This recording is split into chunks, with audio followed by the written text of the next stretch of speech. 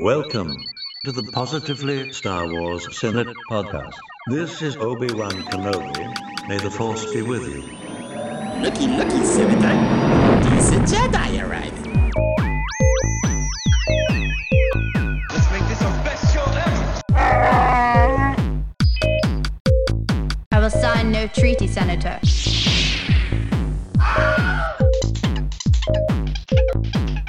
I am the Senate. This is the way.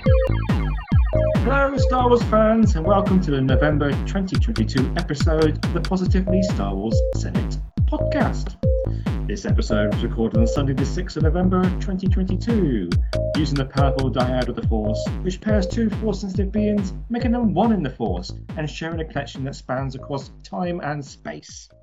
Otherwise known as Microsoft and Skype in this case. My name is Stephen, the Chancellor of this Senate, the obligatory Brit contingent of his otherwise American crew, American skeleton crew, perhaps, as we all get together to talk positively about Star Wars for roughly the next 2 hours. This episode is brought to you by the number 12. Yes, not 11, not 13, but never more than 12. Never more than 12. Also, before we get going proper, it's time to hear a quick word from our sponsors. 517 to scanner control. 517 to scanner control. Right, okay. Yep, thanks to them very much, keeping their podcast going every month. We wouldn't be here without them. So, whereas I'm in the UK, I'm as ever joined this month by my positive friends across that great vast pond in the United States of America, who are, in random Skype order this month, Ricky. Hello. Ryan. Hello there. Marie. Hello. And Ron. Greetings and salutations, fellow senators and chancellor. Thank you all for joining us all together. And on this month's show, we have roughly got on the agenda the last 3 episodes of Andor that have occurred before we've done recordings. That's episodes 7, 8, and 9. That's Andor 7, 8, and 9, not Star Wars Skywars Saga. And talking about the Tales of the Jedi. And possibly some High Republic, depending on how much we rabble on about those other previous 2 topics. But as ever, first of all, we go around the big table that stretches across that vast water, and we see what all of us have been up to in the last 30 days in Star Wars land. And we shall start with the order again that Skype gives me, and we will start with Ricky. Hello. Yeah, so coming off of Halloween, I did dress up as a Jedi this year. I bought a new costume, which was awesome. I've been Batman the last couple of years, so being a Star Wars character is always fun for Halloween. And then I carved a pumpkin that had lightsabers on it, so that was fun. And then my daughter was Padme, so we kind of matched. So that's been fun. And then what else have I done? I've been rewatching the OT. I don't know if it's because in this week, well, by the time this comes out, it's probably gonna be over. But Fortnite is doing Skywalker Week, so they put a bunch of OT skins in there. So they put Princess Leia and Han Solo and Luke, and you can change out their outfits depending on which OT movie. So that kind of inspired me to watch I think we watched all 3 of them. I was watching. It's just weird because my daughter is actually watching Return of the Jedi yesterday, and then I just happened to walk in on the part where the ending when the Luke battle with Vader, and I ended up sitting there for like 20 minutes watching the rest of the movie. I wasn't even planning on doing that, but you just get so hooked in those movies. They're so iconic. But yeah, Fortnite's been fun. So you got lightsabers in there right now and everything. So I don't think I bought anything else new stuff except in my attempts to subliminally, subconsciously one up Ryan on his board game purchases. I did start playing X-Wing. I bought the originals. I think I got the first edition ones for both TFA and A New Hope, and I did eBay bid for the Millennium Falcon, which is coming in a couple days, and I bought the Phantom 2 ship, which I guess goes with the Ghost, What? which I didn't realize. Yeah, what is that ship? I don't know what that is. I didn't recognize that one, but it always seems It's like from it's going Rebels. for a decent Yeah, amount. it's the same one as Rebels. Like on Rebels, the main ship was the Ghost, and it had like a little mini ship, like a shuttle that came off of it, and it was called the Phantom. So Oh, okay. yeah, it's supposed to be that ship. Kane and Ezra would like take the Phantom while the other crew stayed on the Ghost and do other missions. So, but yeah, the game's pretty fun. We played it yesterday for the first time. So it was pretty cool. It lasted a few hours because we just kept going in circles, chasing each other, but it was fun. And prepping for my daughter's birthday because she wanted to have a Star Wars birthday this year finally. So it's been a long time coming, but yeah, I'm finally getting to throw a Star Wars birthday party for my kids. So I ordered a bunch of stuff from Amazon for decorations, that some traditional stuff with, like, the Death Star and all that stuff, and some cutesy looking stuff with the characters. But yeah, should be good. You could get a Death Star cake, and you put a little candle on the top, and you could burn it, and then when you blow it, it blows up the Death Star. Now I'm gonna do either make one or find a Death Star piñata, so that way you can like hit it and it explodes. Yeah, and I might throw some little stormtrooper figures in there, so when it pops open, they fall all over the place. Yes, there's those candles, those birthday candles that kind of bloom into a flower. You could paint it like the Death Star, and when it blooms open, you can have, I don't know, a bunch of guts or whatever, something to people just blowing up.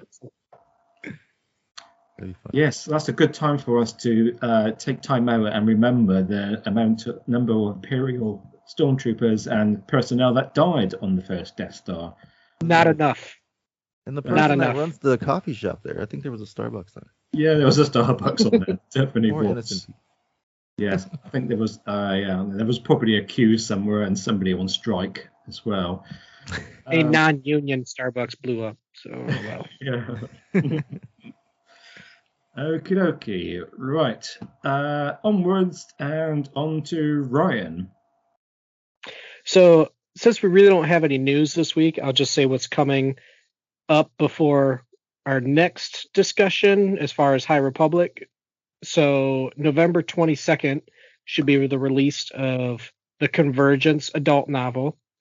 And also November 30th is the Dark Horse High Republic Adventures comic coming out. So that's the upcoming High Republic stuff coming out before our next discussion. And as far as news, I finished Path of Deceit. Shockingly, I read that. Hoopla got they got Quest for the Hidden City day and date of release, so I started reading that ebook. And the biggest news is last night I finally finished Clone Wars. So I finished the last 4 episodes of that, and I watched the first episode of Rebels this morning. You've taken your first step into a larger world. So Holy I jumped into it. I was like, you know what, I'm gonna finish Clone Wars tonight. And I was like, I'm going to watch Rebels tomorrow. And I was able to put an episode in, and I did it all just to prepare for something to talk about because I had no news. So I was like, I'll watch Rebels. So what do you think about that change of animation style? Because there is a difference between Clone Wars and Rebels. Newer Clone Wars. It's a nightmare. It really is. So it's, for me personally, it's hard to watch because it looks like it's a Disney Junior show. But I do have to say, like, the ships and the explosions and most non-human-like characters do look surprisingly good. It's whatever the kid's name is, not Kanan. Ezra. Yeah, he only said his name once, and then they said Kanan's like 3 times. But yet the way that they move, it's like they don't know what they do with their elbows. And it's like their forearms are too long. Like, it really drives me crazy. A bit Scooby-Doo. Yeah. Sort of run slightly bent forward and long arms. So. And on the Scooby-Doo thing, I do got to say, I really enjoy Freddie Prinze Jr. as the voice of Kanan. Like, I think it fits really well. Oh, yeah, I think he does really good.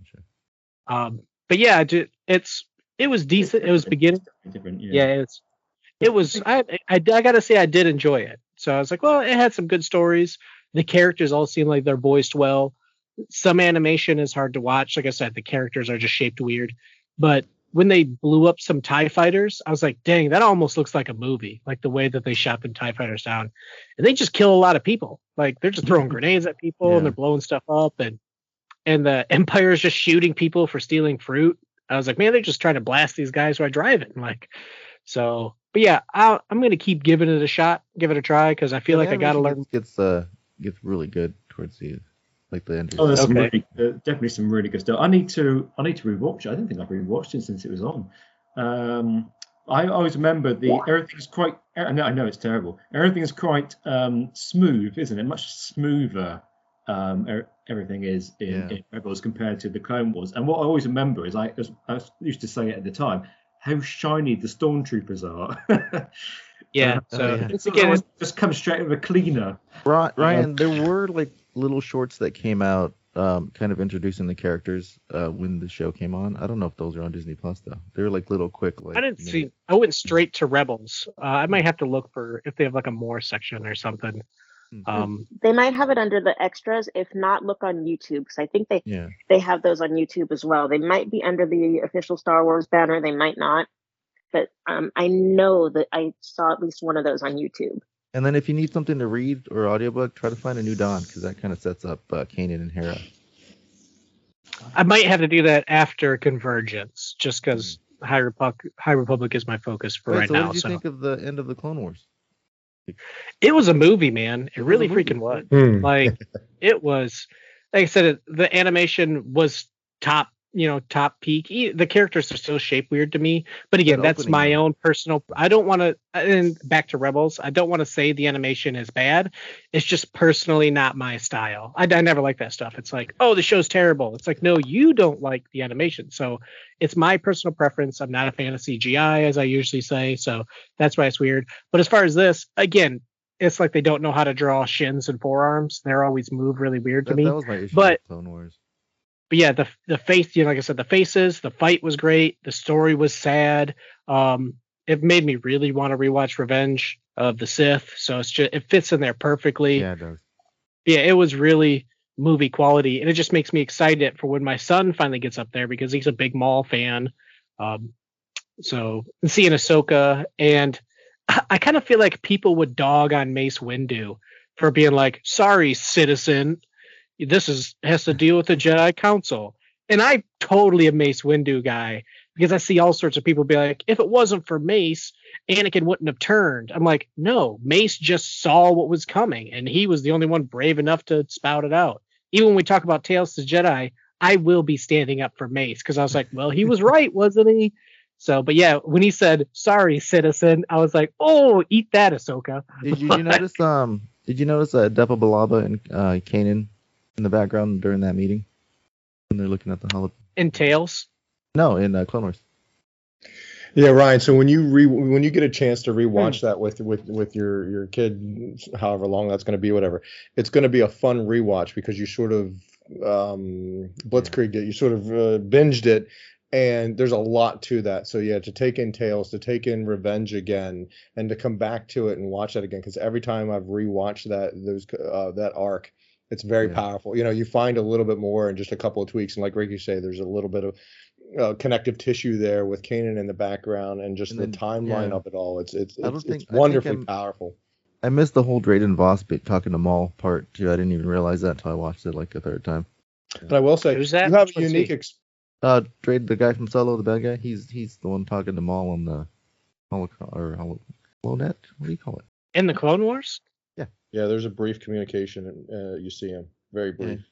But yeah, that's that kind of thing. Exactly right. Yeah, Ryan, that's what I'm trying to point out. It's the rewatch of that, second time, third time, you pick up little things, and more of that connective tissue just makes you go, oh, this is such a powerful story. It does intercut. Heartbreaking tie-in, and just a beautiful, wonderful tie-in. I will suggest you have a very unique perspective that we didn't have. That we had a break to go from Clone Wars to Rebels from the animation style, that we saw Rebels and saw it with a new animation style, but we were so far removed from the Clone Wars that I don't want to say we didn't notice. We obviously noticed, but it just wasn't as jarring. Add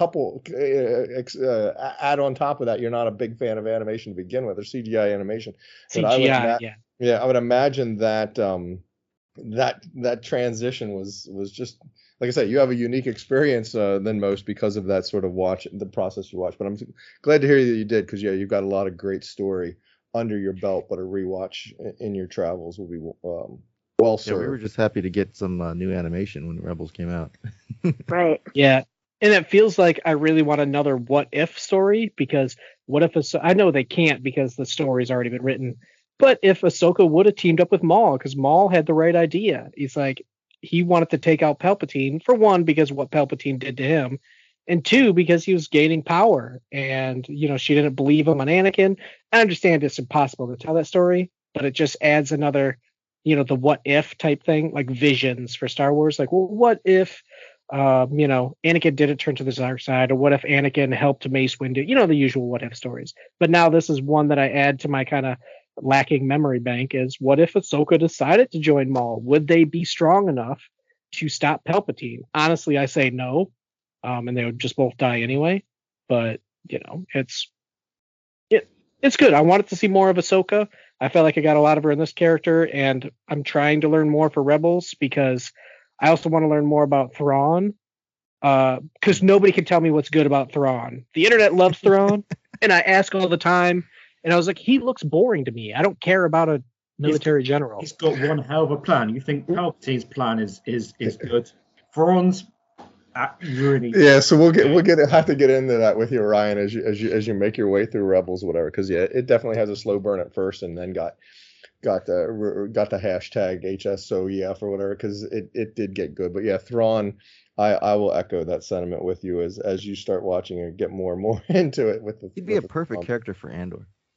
But yeah, Ryan or the Chancellor's correct that he's that Thrawn dude, man. He's got the ultimate long play game plan of chess moves. He's like 25 moves into his plan.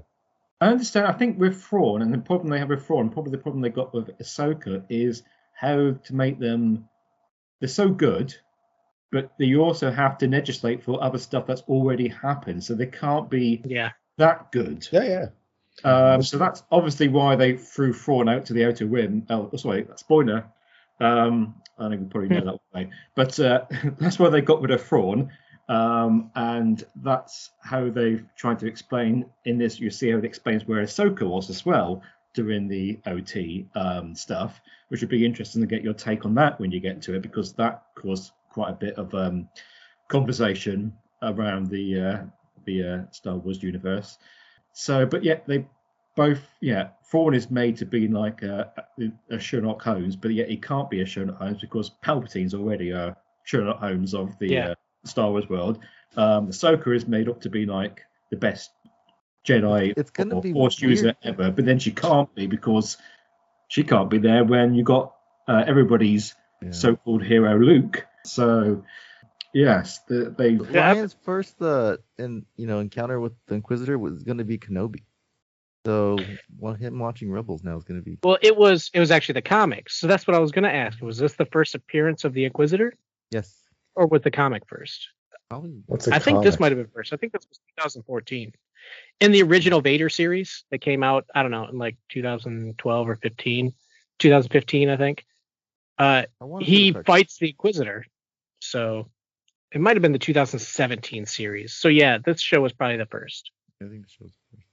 Well, it's a challenge for the storytellers for sure. That right, you have a bunch of pieces already in play, and you can't keep introducing new bad guys. You have to have that bad guy and shaking his fist at the end of every episode, going, "I'll get you next time," as a challenge. So it makes for a creative box that is difficult to work in, but when they do it well, and they've done it very well with everything we've been watching so far, or whatever, it's so much fun to see how they do it, to see the story unfold and to see how they sort of work in that constrained creative box that is the Star Wars universe, and characters that we know and love, and where are they during times and eras that we know and love. I think they did. They played the Thrawn card very well doing Rebels. They've not made it like he's some sort of a complete Scooby-Doo villain who's just that kind of stuff. He's lived up to the. He's lived up to the hype, shall we say, but he's not quite surpassed that hype. But yeah, they played him quite well doing that. I never read any of the books. Played him quite well when it comes to Ahsoka, because he's more or less bound to be in Ahsoka. And honestly, the reason I'm watching all this is because Ahsoka appeared in Mandalorian or whatever, and because Thrawn got a name drop. And I'm like, okay, I have to learn more about these characters. I mean, obviously, you guys have been pushing me for a while, but it's Ahsoka's getting her own show, and Thrawn might be part of it. And I was like, okay, I have to learn more about this stuff. I got to see what's going on. So yeah, I suspect you're going to be pleasantly surprised that you did. Happy that you did to help. I don't think you're going to need it for the Ahsoka series, but to help with that series, I think it's and really Mando. Time well served. Glad you did it. Especially, I think the chances are high that Filoni might have a little bit of things like the World Between Worlds drop might in the Ahsoka series might come into play in some respects, and hopefully not too much. I know Ron is probably fingers crossed that it doesn't come into play too much. And you understand why we keep making jokes about space whales as well. So eventually he will. He hasn't yet. So yeah, it had to have helped, because if you don't do Clone Wars, especially the extended that very last season, whatever, the Tales of the Jedi one then would be very intriguing, right? If you hadn't watched Clone Wars and you see that Ahsoka Practice Makes Perfect episode, I think it's 5 or short 5, you'd be like, what was that last scene? I never saw that. What was that all about? Type of thing, and make you. I don't know if that's going to make you go watch Clone Wars, but having watched Clone Wars, seeing that episode and then Practice Makes Perfect, there wasn't much to it right up until that end, and then you go, oh wow, okay, that helps to explain how she's able to do what she did in that scene. And it just makes Tales of the Jedi even more sad. Yeah, it just makes it sad. It's really good. Okay, almost forgotten that we're still going around the table. So we're on to Marie. Well, I'll keep it brief then. Mostly just rewatching Andor. I have been rereading the novelization of The Phantom Menace here and there, but I'm also reading a really, really long book that is non-Star Wars related, so I'm reading that one in little bits and pieces. War and Peace? Is that War and Peace? No, it's not War and Peace, but it's a very long book. Also, that also is has been made into a film that has courted quite a bit of controversy on Netflix. So we'll put it that way. I see. It's not the one? It's not the one based in my country, is it? No. No. Okay. Not that one. No. But let's see. What else have I been doing? I've also been doing a little bit of giving Diego Luna and Adria Arjona their bilingual pay, because every time I watch Andor in English, I will go back and rewatch it under the Latin American Spanish, where they did their own dub into the Spanish for Latin America. So if you are bilingual or if you're interested in seeing this, do make sure to give them a little bit more of that revenue, that streaming revenue, by going back and rewatching with the Spanish Latino America turned on, because that is where Diego Luna and Adria Arjona will be doing their own Spanish dub. The Spanish for Spain, unfortunately, is different actors, but I'm really enjoying that too, not just because of them, but the guy who does Quito Loy, I still have to find out who he is, but I love his voice in Spanish. It's amazing. Other than that, I do want to go back and rewatch Rogue One, but I still haven't gotten around to it because I'm busy reading this long novel that's taking forever to get through. And that's really it from here. Like I said, I keep it brief, so that's me. I wonder what the ratings are for those. You think about it. There's lots of I don't know. There's lots. You'll know more than me. There are other programs, TV programs, that do this different dubbings and audio and stuff. I wonder what the ratings are for all those. Do we ever find out? I don't. Never hear it talked about, do you? What's that? I was wondering what the ratings are like. How many people? Japanese dub. Yeah, how many people? How many people listen to these things in the other languages? I don't know. I don't know if there's any way of finding out like ratings for a particular audio dub, because I mean, most of the time I don't know if they're even watching for that. Yeah, is that even? I just want to give them like. I think that was like a different. I call it giving them the bilingual pay, because I get paid bilingual pay through my employer because I am bilingual. And so, it's my little personal joke, I guess. It's 2022. They collect any and all bits of data. Big data is a thing. So I don't doubt that you're watching it and that language is tracked or otherwise noted in some way, shape, or form. Yeah. My point on that one, I'm pretty sure they are tracking it. The point was, will we ever find out? No, because they don't even say what the streaming numbers are for normal. So I always I don't. Yeah. I don't know if they ever even disclose what the actual streaming numbers are, but every little bit helps, and so I just want to make sure that Diego and Adria are being acknowledged for the work that they did with that as well. Does it ever make any significant differences to the dialogue and the context of the dialogue? Because I've been watching War of the Worlds on D+. Don't recommend Don't recommend anybody watches it, by the way. Don't start. It's a long drawn out process. But it was made in France, so there's lots of sections. It was in French. You just have to look at the subtitles and stuff. And a great big sentence comes up in the subtitles, and then literally the person just says "What just 2 words, and that's like the whole page of text. And I'm thinking, well, does surely just 2 words mean 20 English words? Sometimes it can. Sometimes it can. There was a bit in the beginning where I got a lot more subtext out of the dialogue in Spanish, and I think it's just because of the particular things we're going through in this country in regards to people being from elsewhere and that kind of thing, and how people view those people from elsewhere. Right. And so I did get a little bit out of that, but so far, no. So far, the context and the subtext have been basically the same. But there was a little bit, it seemed like they were digging a little bit harder into that. They were leading a little bit harder into that, like in the early episodes, like that particular issue. But then after that, everything stayed more or less, on the same level as the English. I did understand a little bit better what was going on with the whole thing with in this last episode where people got fried. It was hard for me to really kind of follow the sequence of events when I watched it in English and figure out what was happening, but it was easier when I rewatched it in Spanish. Or I don't know if it was just like, I finally figured out what happened or whatever, but we can get into that. I always wished I knew more than one language, but unfortunately I even struggle with English. So I take my hat off to you, and I've got a hat on at the moment. I take my hat off to you being able to. It's a very worthwhile skill to have, to be bilingual. I just wish I was. Thought you spoke Shriwood, Stephen. Yeah, well, I think that's just the women just being nice to me when when they say you speak fantastic rookie. Okay, thank you very much. And we will, last person around the table is Ron. Hello, everyone. Yep, my Star Warsing past little bit has been busy. A couple of things.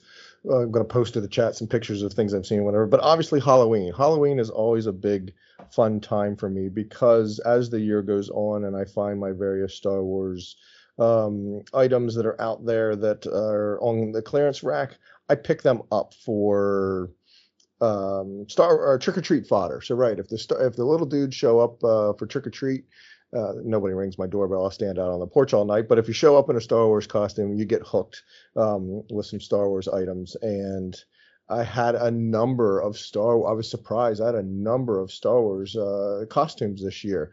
I have a stormtrooper helmet that's in the shape of a bowl. That was a Halloween. It was meant to be a Halloween decoration of some sorts or whatever, to put candy in or something like that, candy corns or something like that. So I will fill that up with candy. So when the kid comes up, I'm like, hold on, and dump this huge giant, what looks like huge giant, extra candy in their bag. They're all excited about that. And then we'll hook them with whatever things that I have found. I'm going to post a bunch of pictures here into the chat of some of the various stuff that I put up there. I had Mandalorians. I had Darth Vader. I had an Obi-Wan Kenobi. Always loved to see an Obi-Wan Kenobi show up. a number. Usually, I had two. One was a friend, so I knew them, and another one they were talking about. Usually, I'm very very strict about it's not enough for you to just say, I liked Star Wars 2 or whatever. You have to be in costume in order to get hooked. But I had a friend tell me about their daughter who was Princess Leia the night before, so I hooked her with a Princess Leia thing that I had, because the girls don't get much representation in Star Wars, don't get many out of costumes. I get it. So, and I had a number of Princess Leia, let's say girl-related things. Star Wars isn't boys and girls; it's all thing. But a young girl's going to want a Princess Leia or an Ahsoka thing, probably, if I have that, versus a Stormtrooper or a Luke. Anyway, so had an absolute blast this trick or treat, hooking the kids with all kinds of wonderful finds. The recent Target runs and GameStops have allowed for some awesome clearance things. So I had some Costco Reeves and Bo-Katan. So I had some Mandalorians for the Mandalorian guys that show up. Ollie's had some neat books that let you build a Millennium Falcon, X-Wing, just all kinds of great stuff to be handing out to the little ones, and a bunch of smiling faces. So trying to keep that, paying it forward a little bit, keep that Star Wars love alive for the kids that show up on Trick or Treat night. So we had a blast. So yeah, I had a very enjoyable bit of Star Warsing since we last chatted. So what's that? What's the photo of the orange and black thing? Yeah, those candies. Oh, so that's something I saw out in the store. Those first couple things are little solar-powered bobblehead Grogu. It lights on the ceiling. So yeah, it was in the clearance rack. This was at Halloween, so that's a great time to find some things too, or whatever. But you can see there's a dent in it. It's like a plastic dome thing. It's no bigger than the palm of your hand. You hit the little button and it spins. There's a light inside, and it casts a shadow in the room or in the box. And that's what I tried to show with in those pictures. That the one shows the dent in the thing, and the other one shows the actual what it broadcasts when it's lit up on the sides. So I took it apart and got the dent out of it. All proud of myself. I don't know how well it's going to. In that small little box, again, that box isn't much bigger than you can hold it in your hand. It's a little bigger than maybe what you hold in your hand. I don't know how well that's going to shadow project in a large environment or a large room, but it was a neat Star Wars Halloween Mandalorian mashup thing that and on the clearance rack. So there's no chance I was passing that up. It was just a neat thing. Never seen it before. The Mandalorian thing is just, kids don't carve pumpkins. Parents don't got time to. Trust me, I know this. I ain't got time to be carving no pumpkins. So apparently the thing these days is to just stick like a Mr. Potato Head. You just stick things into the pumpkin and call it carve. Call it something. Yeah, exactly. I agree. Get out the knives and poke yourself. Scoop the guts out of that pumpkin and let's have some fun. Anyway, that Mando thing was a find in one of the stores. It was a neat thing to pick up as well. So I'll have that on my porch next year. Pulp things. Yeah. I found more of those pulp. Those things, I'm just intrigued by them because I just never seen them in the wild. Never saw those in the wild anywhere, and figured they'd be sort of weird, unique, something different for the kids that may have never seen like anything like that as well. Did I post? Oh no. And so I did hit there's a store called Spirit Halloween. It shows up in in your town. At least it does for me or whatever. But I think it happens across the country. They take over a store that's gone out of business or something. They show up for a month or two right there before October and sell costumes and all that sort of stuff. If you hit one of those after Trick or Treat, after Halloween, you can find some good discounts. So I found the masks, Don Post? No, who's the masks?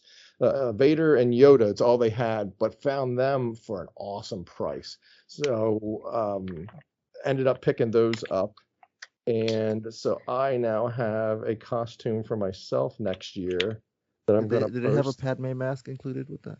No, they only did 4, and unfortunately, but these are adult size, so these actually fit. They're made for adults. They were those little kid. What we had as costumes back in the day, but they're made for adults.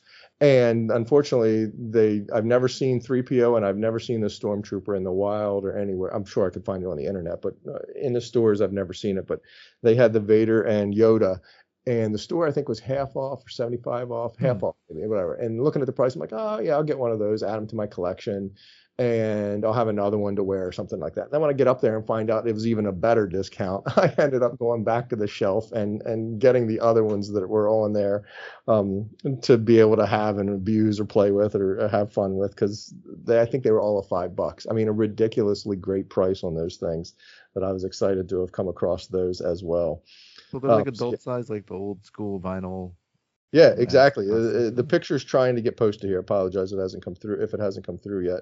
But yeah, it's adult-sized vinyl things. Is the thing that I hated as a kid, because the vinyl thing that you wear shows the character that you are, says who you are, kind of thing. It doesn't help you look like the character. I always wanted it to, help it look like the character. But I think we've talked about this before, that they must have had to do that, and I appreciate that now as an adult, that they had to do that for the person coming up, so that if you didn't know it was a Power Ranger, if they're wearing that kind of thing and it says Power Ranger on it, you can say as the person handing out the candy, "Oh, happy Halloween! Aren't you an awesome Power Ranger?" And the kid's excited because you recognized him. But they show up in a Vader costume or a 3PO, and a person doesn't know anything about Star Wars, they'll be like, "Oh, who are you supposed to be?" And the kid gets disappointed. So I get it. But I had that a bunch this year because our kid dressed up as a Demogorgon from Stranger Things. And so many older people were like, "Oh, aren't you a cute flower?" Because I had a big, 5-piece thing, for the face. He was getting so mad. And I was like, "Come on, little dandelion." And he's like, "Knock it off." So yeah, it was pretty funny. Everybody thought my daughter was Princess Leia instead of Padme. So. Or they didn't even know where she was from. So yeah, you start getting into those types of things, but you'll have that with people because they're not Uber fans like we are. Yeah, so I think when I was Skeletor one year as a kid, it had the actual Masters of the Universe logo on the chest or something like that. So yeah, a whole lot of fun as always. Absolutely enjoy it. We had a nice evening for the trick or treat, and emptied a good bit of my stash. Ron, were the kids' costumes just store bought, or did you have anybody make a cool custom one that walked up? Not this year. I have had awesome, cool custom ones, because when I see that, I really sort of go nuts with the extra candy and like 2 gifts or something type of thing to hand out. Because I appreciate the. But no, I'm trying to think. The Mando, the Vader, Obi-Wan. Somebody was in a Grogu PJs or something, but that counted enough for me. But I don't think I don't recall anything homemade this year. But a number of them, because I was trying to think. I had those 2 helmets filled up, and it was either 8. Well, no, it was either 8, 10, or 12. It was either 8 or 10, or then I started to think, no, I think it's 10 or 12, which is a high number. I don't think I've gotten into double digits before, and I'm pretty sure this year we ended up with double digits, which to me is very surprising, just because it's an off year. I kind of hold on to that state because we get a movie year or something, but again, the movies start dropping in December, so until Halloween rolls around, it's not really something the kids want to do anyway. So yep, had a boatload of fun with it. Okay, and just before we go, we get loads of emails, loads of tweets every month asking to ask Ron what is the latest with that sail barge.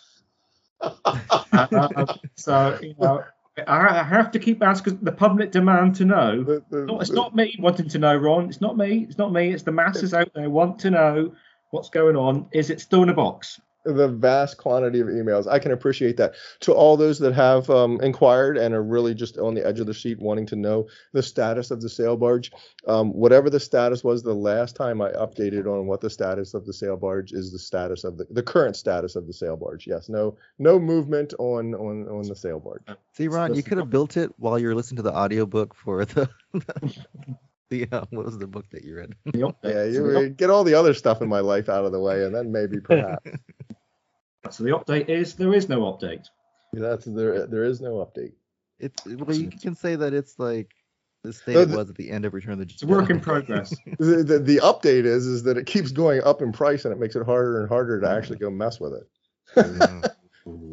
Have you checked what people send them on eBay? The box? No, not in a long time, because if I do, and I see what that number is, it's going to make it even harder to go mess with it. And kick myself for not getting 2. Although storing 1 is a challenge and a half. I can't even begin to imagine storing 2. You can check if that neighbor yours still has his. Yeah, that's what we need to do, is find somebody. Oh, and I was at a toy show today. and picked up these little guys, and I wanted you, hopefully that posts quick. I wanted some help in identifying these figures, Galactic Hero figures. So they were little non-posable figures. I wanted the challenge to see if anybody could sort of figure out who they are. Tell me who they are. Well, that one's Princess Leia. That one's What's that? That's Yeah, no, that's not that. I think if you're talking about the last picture that toy popped. box. Yeah, that's a toy box from the Disney store.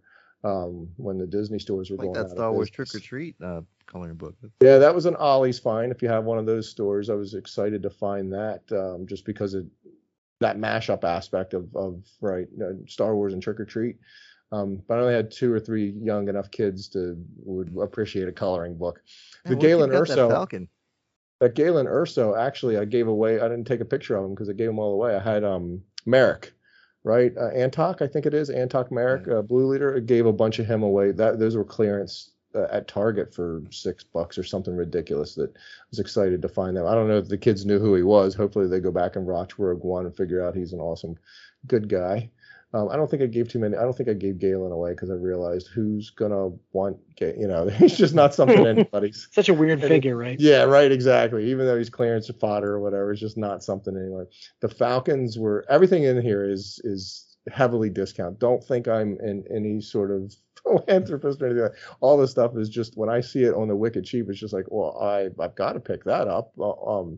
Just because. So yeah, that Falcon got blown out after Solo for some ridiculous price. And then so that's the Force Link Falcon. The Force Awakens Falcon is like I call it a dollar store line, that it's not something you saw in Target or Walmart, but it was more like in the Dollar Tree, Dollar General type stores or whatever. It's very static. It's very just and small.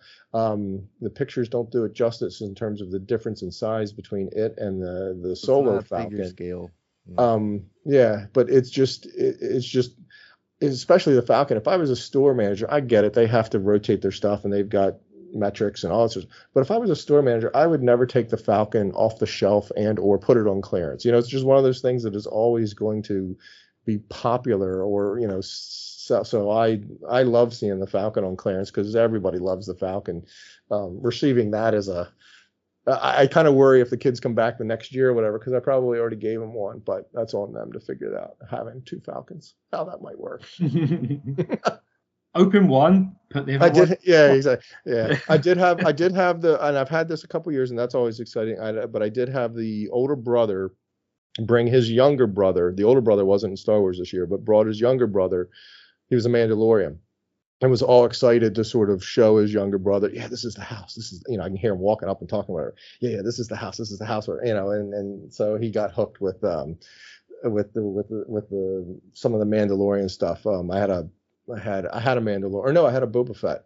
I don't know how I ever found it was crushed, and talked the GameStop guy into making it cheap or whatever. So he was all excited to get a legit Boba Fett, repainted Boba Fett with like the skirt or whatever that he had, and I only had one of those, didn't grab a picture of it. Anyway, yep, good times. They probably listened to the podcast and they knew that you're giving out. Yeah, that's my worry. So that's definitely a concern of, I don't need this to get out there, because I don't need a line of Star Wars people lining up out there burning. No one knows stash. where you live, so it's good. I want exactly. That's what, I want the legit sort of organic, that Star Wars kid coming up and getting. I always fear that somebody goes out and tells it and says, here, put my costume on, but I'll hook them anyway. If they're a Star Wars fan, they're a Star Wars fan. I absolutely love doing it. I love the smile on the kids' faces, and I love helping to propagate the love for the wars. So I'll keep doing it as long as I can. We'll all show up at your door one. Yeah. That's what I figure. If I show up at the door, I'm hoping that I get the sail barge. From making the trip. I'll get you a picture of it. Oh, now I see the picture of the. Yeah, I don't know why they're taking forever to. Well, the top one's Vader and the bottom one's Yoda. There we go. Hey, all right, there you go. That's not the one I'm trying to get you to identify. Yeah, those are cool. Oh yeah, they're the old Ben Cooper. Ben Cooper. I knew it wasn't Don Post. Who's Don Post? Anyway, so yeah, Ben Cooper. Steven, you'll appreciate this if I can find it. Yeah, the back. I should have taken a picture of the back of the box. They have, like I say, there was a 3PO and a stormtrooper. So which one did you wear? I didn't. These are after. So these are purchased on November 2nd at the Spirit Halloween store. That goes cheap. It depends on what's happening in the world of Star Wars, but probably Vader because everybody would recognize him. Although Yoda with Grogu and everything being back in the mix, having Mando, the next Mando season drop, even though it's in the early of the year, Yoda would get recognized as well. But wearing a mask with the darkness that goes on for trick or treating and all is a challenge. It's always fun to be Vader. Yeah, see, I always skewed good guy, so that's going to be. I don't know if I'm going to be down for that. But it's a cool costume. So like, hey kids, walk down this hallway while I light this lightsaber. Yeah, come out the door. The way my house is, I have a long hallway. I could do the. Wow, look, it looks like Darth Vader was a cook. It's like a big apron, isn't it? Well, I'll tell you, I'm a big dork. So the cape does not mount that way. I realized that after the fact and after the photo, and I didn't feel like putting it all back on to fix it, whatever.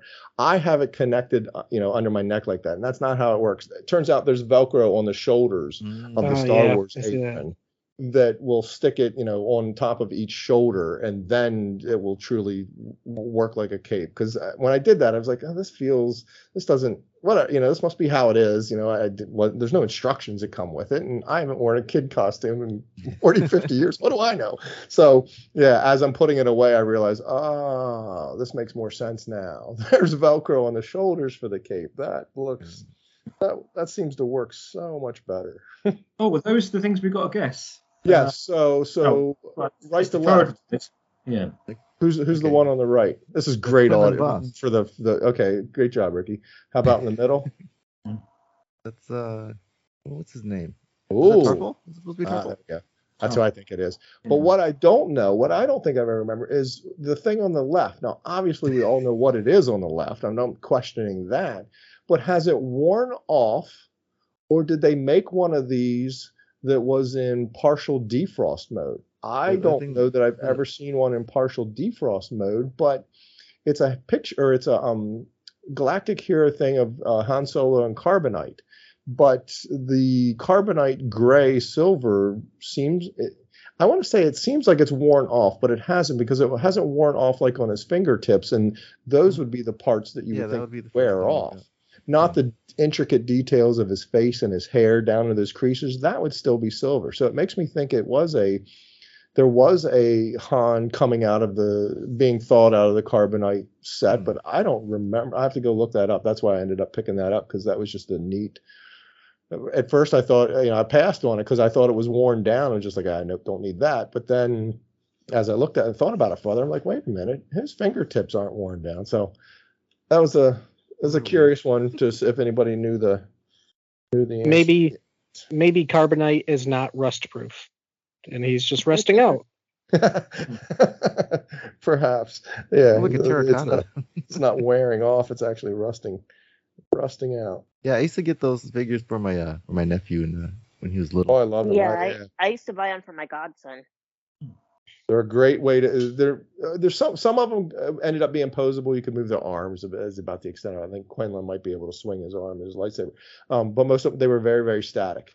But they're great for the early Star Wars kids, because you almost have to introduce them at this line, or the new Galactic Hero, or what's the new line that they do that's small, whatever, because for kids to be old enough to actually play with 3 3/4 with all those tiny little pieces and all that, by that time, safely, let's say, so they're not putting these you can take in the bathtub with you. Yeah, the 3 3/4, by that time the kids are kind of aged out of them. It's a tough challenge these days.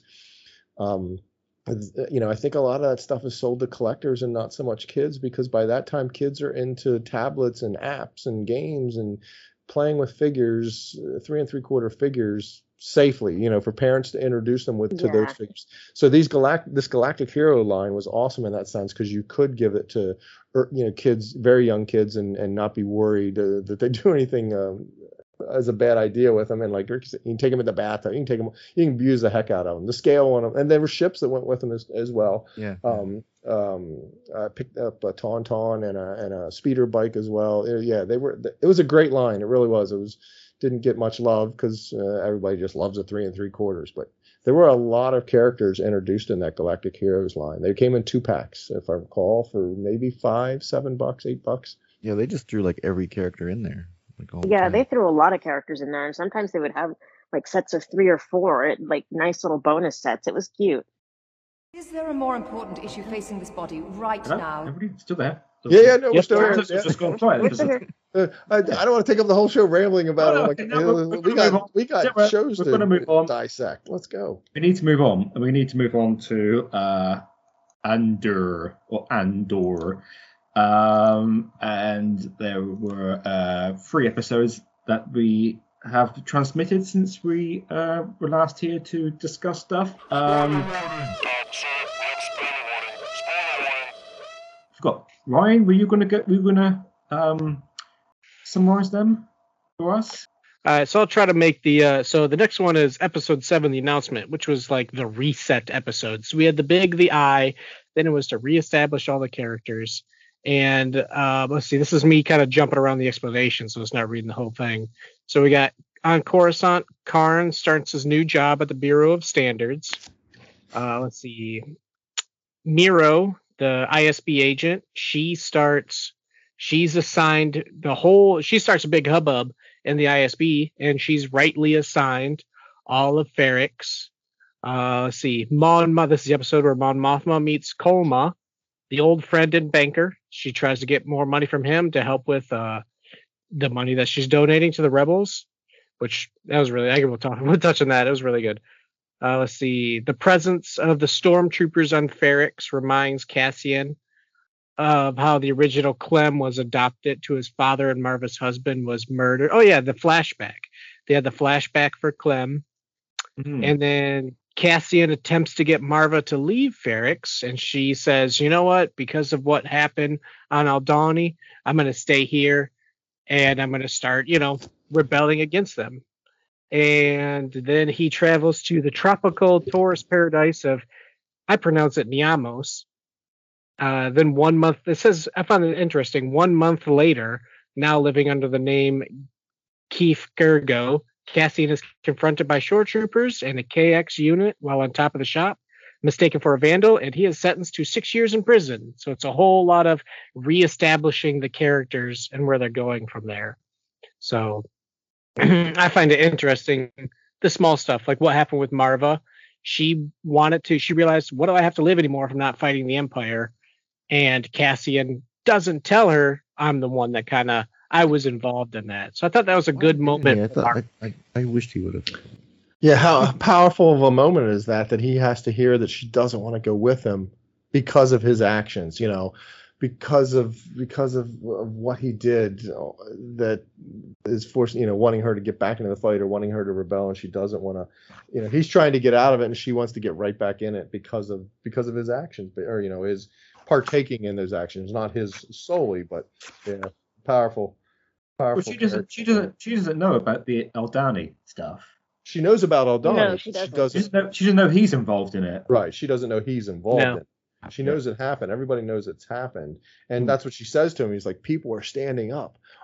People are, let's not run. I don't want to run. I've been run. I don't want to do that anymore. So people are standing up. Look what happened to Aldhani.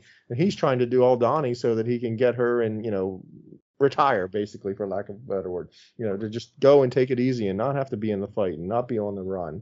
And that backfires on him, I guess, is what I'm trying to say, that ends up forcing her to no, let's go. Everything that's happening to him is because of something he was involved in. And it's interesting for his kid. He wanted to be free on the beach and live his time and go buy snacks, stuff like that. And he's arrested for being a vandal, and possibly if you watch the shows where they broke down and they translated the information what he was sentenced for, It was also suspected of having force abilities, which is just a broad sense of the government being like, well, we think you're a terrorist, so we're just going to, because the Jedis are terrorists. So I did not see that broken down. So that's the card that they swipe or whatever. All that Airbus like showing that says it's treason. And so they pretty much choose domestic terrorism to give him the longest kind of sentence possible. And he's like, I'm just a tourist over and over. He's not very good at explaining himself. He just kept repeating the same thing over and over. Yeah, because he's in shock, and I loved it. It was just like in shock. And it's because he's in shock. He didn't know what else to say. Yeah, he rebels against people because that's what he did against the other people that he was working for, but nothing on this level. He wanted to be free of everybody. He wanted to live his own life. He went back and he tried to get Bix and Marv and everyone to join him. And they're just like, no, we have to fight. And he's like, well, you guys are wrong. I'm out of here. I'm going to go live my life and be free. And they're just throwing people in prison. And it's an eye opener for him. So that was a good, I wanted to see government overreach. And we got it in this where they're just imprisoning people. And then the judge is like, go bring it up with the emperor and stamps his thing and sets them all out. That was great. No consideration whatsoever. It's just like, no, on to the next one. Yeah. Oh, and the assembly line of no justice. Yeah, they're just rubber stamping people because they need people to, as we see later on, they need warm bodies to assemble things. But I skipped what is it? Clea and Vel and Luthen's story. It was kind of eye-opening for Luthen when he sends Clea, his assistant, which it took me forever to even realize it was an assistant because her and Vel totally had a glow up. And I had no idea it was them. And we got like 30 seconds of Clea just strutting, down all these long aisles. And I was like, who is this person just working it, man? And I had no idea.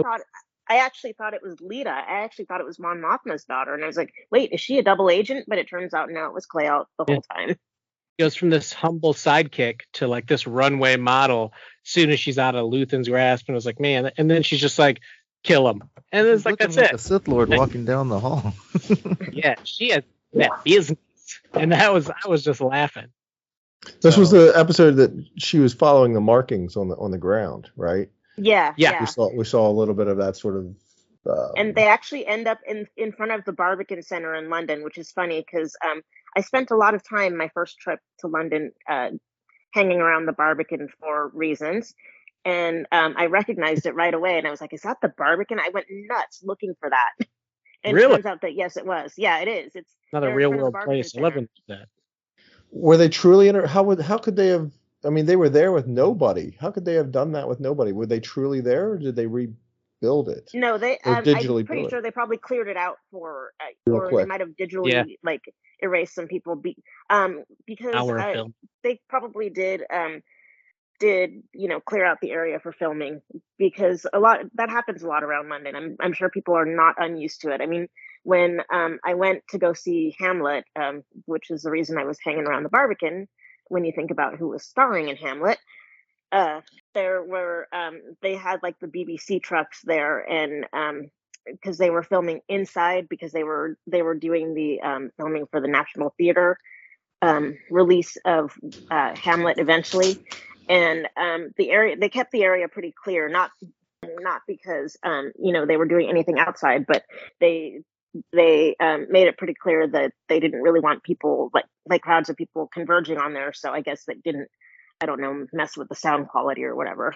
I don't know what the purpose was, but it's not like it's unless there's something going on at the Barbican. It's not like I would think it's not like a super busy location, and I'm sure they could clear it off for filming.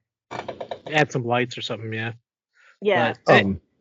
It's really eye-opening for Luthen's character too, where he's like, well, I really want Andor, but if he's not going to participate, then I don't need him anymore. And he just says, go wipe him off the board.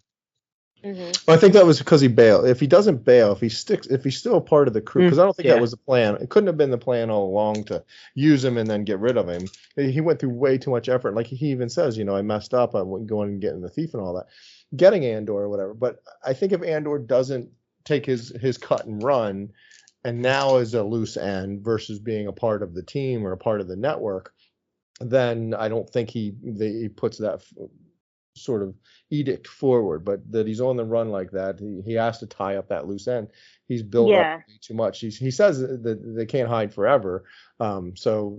But he doesn't want anybody else exposing it. He wants to come out on his own, or he knows he's going to come out eventually, or get out in some fashion or whatever, but wants to be ahead of it or wants to know about it. He's way too connected and way too knows too much, calculating. To make that sort of mistake or to have that loose end. I did like this. This was This was episode 7. Was the announcement that Deidre's. I like when the character sort of says that or alludes to the title, or she just comes out and says it. They asked her assistant, somebody asked her, well, what do you think it was? And she's like, no, it was an announcement. And it was just an awesome tie-in to the episode's title, and just to help reiterate, that Aldhani heist was an announcement that the network. I have a problem calling it a rebellion because I don't think it's the rebellion as I would think of it in the OT yet. And they allude to it in either this episode or a previous episode that he's building a network. It's a network of all these sort of factions that ends up becoming the Rebel Alliance, if you will. And it is a rebellion in some fashion, but it's not that organized rebellion that we think of when you hear about the rebels and being a rebel. It's. I take a little bit of umbrage in some of the dialogue people were talking about he's joining the rebels and this is we're not there yet. That's what Rogue One establishes. This is Luthen setting up that network of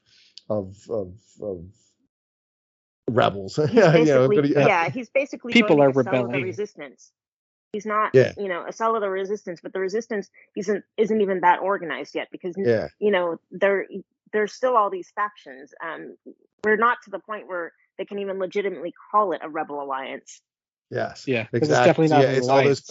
It's that network of factions, and we'll see some of that, or hopefully we get to see some of that, where that Rebel Alliance in Rogue One didn't care for Saul Guerrero because of his ways of doing. That there's going to be. We even saw that in another episode, but we get to see that. It's such a great show. Because I figure all those guys from Rogue One and all those leaders that were there in that meeting, they all have their little rebel cells. So those people are all over the place doing things here and there. So. Yeah, the factions. Another powerful episode with Mon. I am just smitten kitten with her. That portrayal of that character, that actress, just a phenomenal. She needs to win an award. There's something about, maybe it's the character and the story and what I know that character's, the weight of what that character does for my beloved good guys, if you will. But I am loving that character and her portrayal and the intrigue, the concern, the weight she has on her shoulders and what she's trying to do. It's not two-facedness, but the way she's playing both sides. Oh, it's a wonderful, wonderful character. And this episode finally sort of revealing herself or trying to get the help she needs to start moving monies and stuff. Yeah, good. Yeah, it's super powerful. Like with the presence of the Empire pushing down on her, and she's trying to do rebellion, but she's in the midst of it. Like, she can be taken out at any time, and she's got to tiptoe around everything. And she's just like, don't forget to smile. That, like you said, that backgroundness. Where it's, the way she kept talking with Tay Coleman, the way she kept talking with him or whatever, then it's like, all right, now smile now. We're trying to keep don't want anybody to know what we're talking about. Yeah, she is so self-aware, so aware of how to do this, so good at it, if you will. Do you think that guy's on the level, or do you think he's kind of like... I'd like to think so. I have faith in him. I want him to be a good person. I'd hate for him to switch. I don't trust the husband and the daughter. I don't trust them. I think her husband's just clueless and doesn't, he's not involved in anything. I don't trust him, though. We already proved that men are jerks in this because of that guy at the beginning, too. So I don't trust this one either.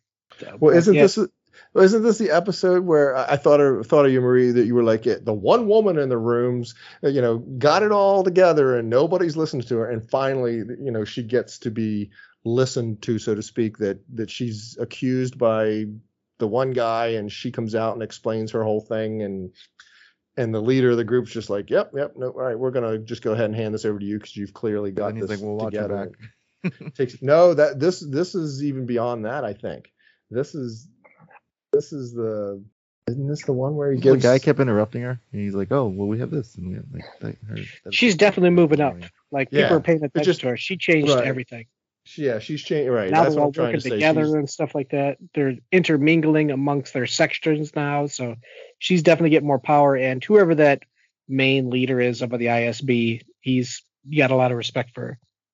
Like you said, though, watch your back. So who knows what's going to happen to her at the Yeah, end? Partagaz. Yes, thank you. He knows what that's about. He's well portrayed too as a Tarkin-esque, high level Imperial. Yeah, he's for a he's second, wonderful. I thought Cassian had said his name was Grief Karga. I'm like, what? How does that work? Because it sounded so Yeah, that's what I was like. Wait a minute. It's Obviously, a they don't Karga. have. Obviously, they don't do fingerprints, and I'm guessing it's because of aliens. What happens to chain So codes? all they have to do is when you get picked up is what's your name? It's Larry Lujak. It just really they don't have any way of like taking a picture and running that against a database to see if this is a known wanted somebody I or thought you had whatever. to have like a flimsoplast like thing, or I don't know, because in the novel, Obviously- in Rebel Rising, Jyn, that was her job in Saw's group, was to like forge identities. So I don't know if that's documented identities. Yeah. Yeah, maybe know that's what? just something that they don't show, and that's how he does it. So who knows? Andor might say it. They don't care enough to care. The Empire doesn't care enough to put that kind of effort into finding it. They just want to capture somebody and sentence them for 6 years and need the warm body. Yeah. So, fingerprinting and finding out if you're wanted for something. What do we care? We caught you and you're going to that's work true, out of We it. caught you doing something. It doesn't matter what you were doing. It doesn't Well, even on matter Kenobi if you've done he's anything else. sneaking So in, yeah, They- so they there's a don't little really bit of ask where they do need it at times for the story, and then other times it's looked the other way. But I'm gonna think I just now had that revelation that it could be what Andor keeps trying to tell people is like they don't put the effort in because they don't need to. They don't care enough to listen. They don't need to. They don't care enough. All they need is people to like. It's like the whole thing with. I keep saying this over and over. It's like the whole thing with Nazi Germany. Is it didn't matter what you did. They just needed a warm body to put you on that assembly line and do what you needed to do for the war effort of the Third Reich. Yeah. I think this is the episode where Mothma says, "Oh, I learned from Palpatine, the smile on my face, and you don't notice the knife at your throat." Because she sees what he's doing, and I'm like, "Oh, she's so good!" Like, it's so good. She's really good. I love Genevieve O'Reilly. I don't know where they found this woman, but she does it. She plays it so much like I would have imagined that that the brief character that we saw like for 5 seconds on Return of the Jedi would be. She completely projects that. Yeah, she does like stare off in the distance the way Mothma does on. Yeah, she does. She does that a lot. How does how does 7 end? He goes. I think he's just setting up. I'm a tourist, right? Yeah. And he just gets dragged off. And he just gets What dragged about off, the K? basically. Yeah. What about the K2 droids? Boy, they're scary, huh? Yeah, they're just they throwing are people scary. around. And Dullards, he said hang. It's like no, he said Yeah. hang on to me. I thought that was a funny way of handling. Even has a sense of humor as a murder bot. Mm-hmm. It's a very dark sense of humor, but yeah, he has a sense of humor. Hang. So, but yeah, I guess we'll move on to the prison one. So this one is Narkina 5. Cassian is brought to prison on Narkina 5, where he spends every day working in monotonous heavy industry with hundreds of other prisoners. And this is 7 prisons, 7 floors, 7 tables, 7 people each, that type of crazy thing. Vel and Cinta travel to Ferrix to search for him. Marva falls ill, where Bix tries to attempt to contact Luthen, and Luthen just cuts him off because he's worried about being exposed, because Clea's like, you're reaching too far, you're trying too hard for him, type of thing. And he just shuts off communications on Ferrix. And this is where Luthen also goes to see Saw Gerrera, and we start to see all of those individual rebel cells, and they kind of named, like you said, where they're not an alliance yet, but people are rebelling, but they're just not working together. Yeah, they keep mentioning a certain one that I don't remember his name, but I think he's gonna get revealed later. Yeah, that name. Yeah. Sounds familiar, doesn't it? I'm not going to work with him, like whatever who it was. Anto Krieger, was it? Yeah, that name. That name is wicked familiar. Is that in anything else? I don't know, but it does ring a bell. Yeah, it's like they keep hinting this name and then Uncle Herb or whatever his name is from the mother. They keep hinting Uncle at this. Harlow and Harlow, yeah. And it's funny because for some reason I'm beginning to think that Uncle Harlow doesn't exist. Oh, that could be too. She could just be like that, yeah.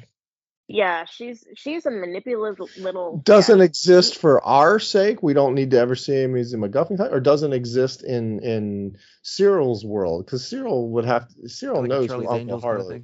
Cyril knows who Uncle Harlow is. Yeah, I don't know. Well, I mean, it's going to be one of those characters that he's never gonna be seen, but mentioned. But for some reason, I don't know why. It's just like. I kind of think that like she made up this Uncle Harlow figure, and I don't know why. She's like manipulating him using that whole Uncle Harlow thing. I don't know why I keep thinking that. I could be completely off. It's just like, does Uncle Harlow even exist, or is he just going to remain one of those unseen characters?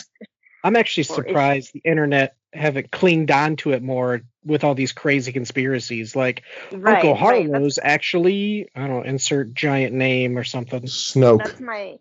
That's just my own little crazy conspiracy theory. That like, I mean, there are relatives distant relatives that you don't really ever see or have much contact with, but that like your parents talk to or whatever. But I have this, I don't know why, but like I have this feeling that she keeps them like hanging on the string just because she's just a manipulative little, pain in the butt. I don't know about anybody else, but I totally ship Karn and Deidre, whatever, Miro. Like when those two were talking, I was like, ooh, there's a tension there. I can feel it. I do ship them too. There's like some kind of, I mean, as far as like them being great for each other because they're both equally as bad. Yeah. Two horrible humans. Two very terrible people that belong together. They deserve each other. You're saying you're shipping Cyril and Deidre? Not for any good reason, just because they. But I've heard some of I've heard some of that chatter talking about. I contend there will be zero romantic. Oh, definitely not. Like it show won't be because he's basically an incel. There's just no reason for it. As dark and as bad. There's existing romance, the Bix and Tim and all that sort of stuff, but there's no way those two are gonna hook up, get together. That guy's head is gonna explode by the end of the season. This is the one where she brings him in and she's like, we've counted 5 times where you've looked him up, and he's like 6 actually. We're not counting the one from this morning, but yeah, he's all excited to finally be able to talk to somebody with some power, and they're just at the moment anyway. Deidre's not seeing it. Actually, the next time he meets her, she still doesn't quite get that he's really trying to be helpful here, not a stalker. But yeah, that was a great interaction between those two, and the interviewing. He's trying to be helpful, but I think there is an attraction there on his part. She's like not looking at him at all. He might as well be like a stain on the floor. Yeah, I still contend he's not looking at her affectionately. He's looking at her as an equal to someone that cares about justice as much as he does. Someone who wants to get to the bottom of this. Someone who wants to find it's also Andor as much as he does. Not affectionate at all. Like Ricky said, there's no romance to it. They're equally terrible people, is what I'm saying. They deserve each other.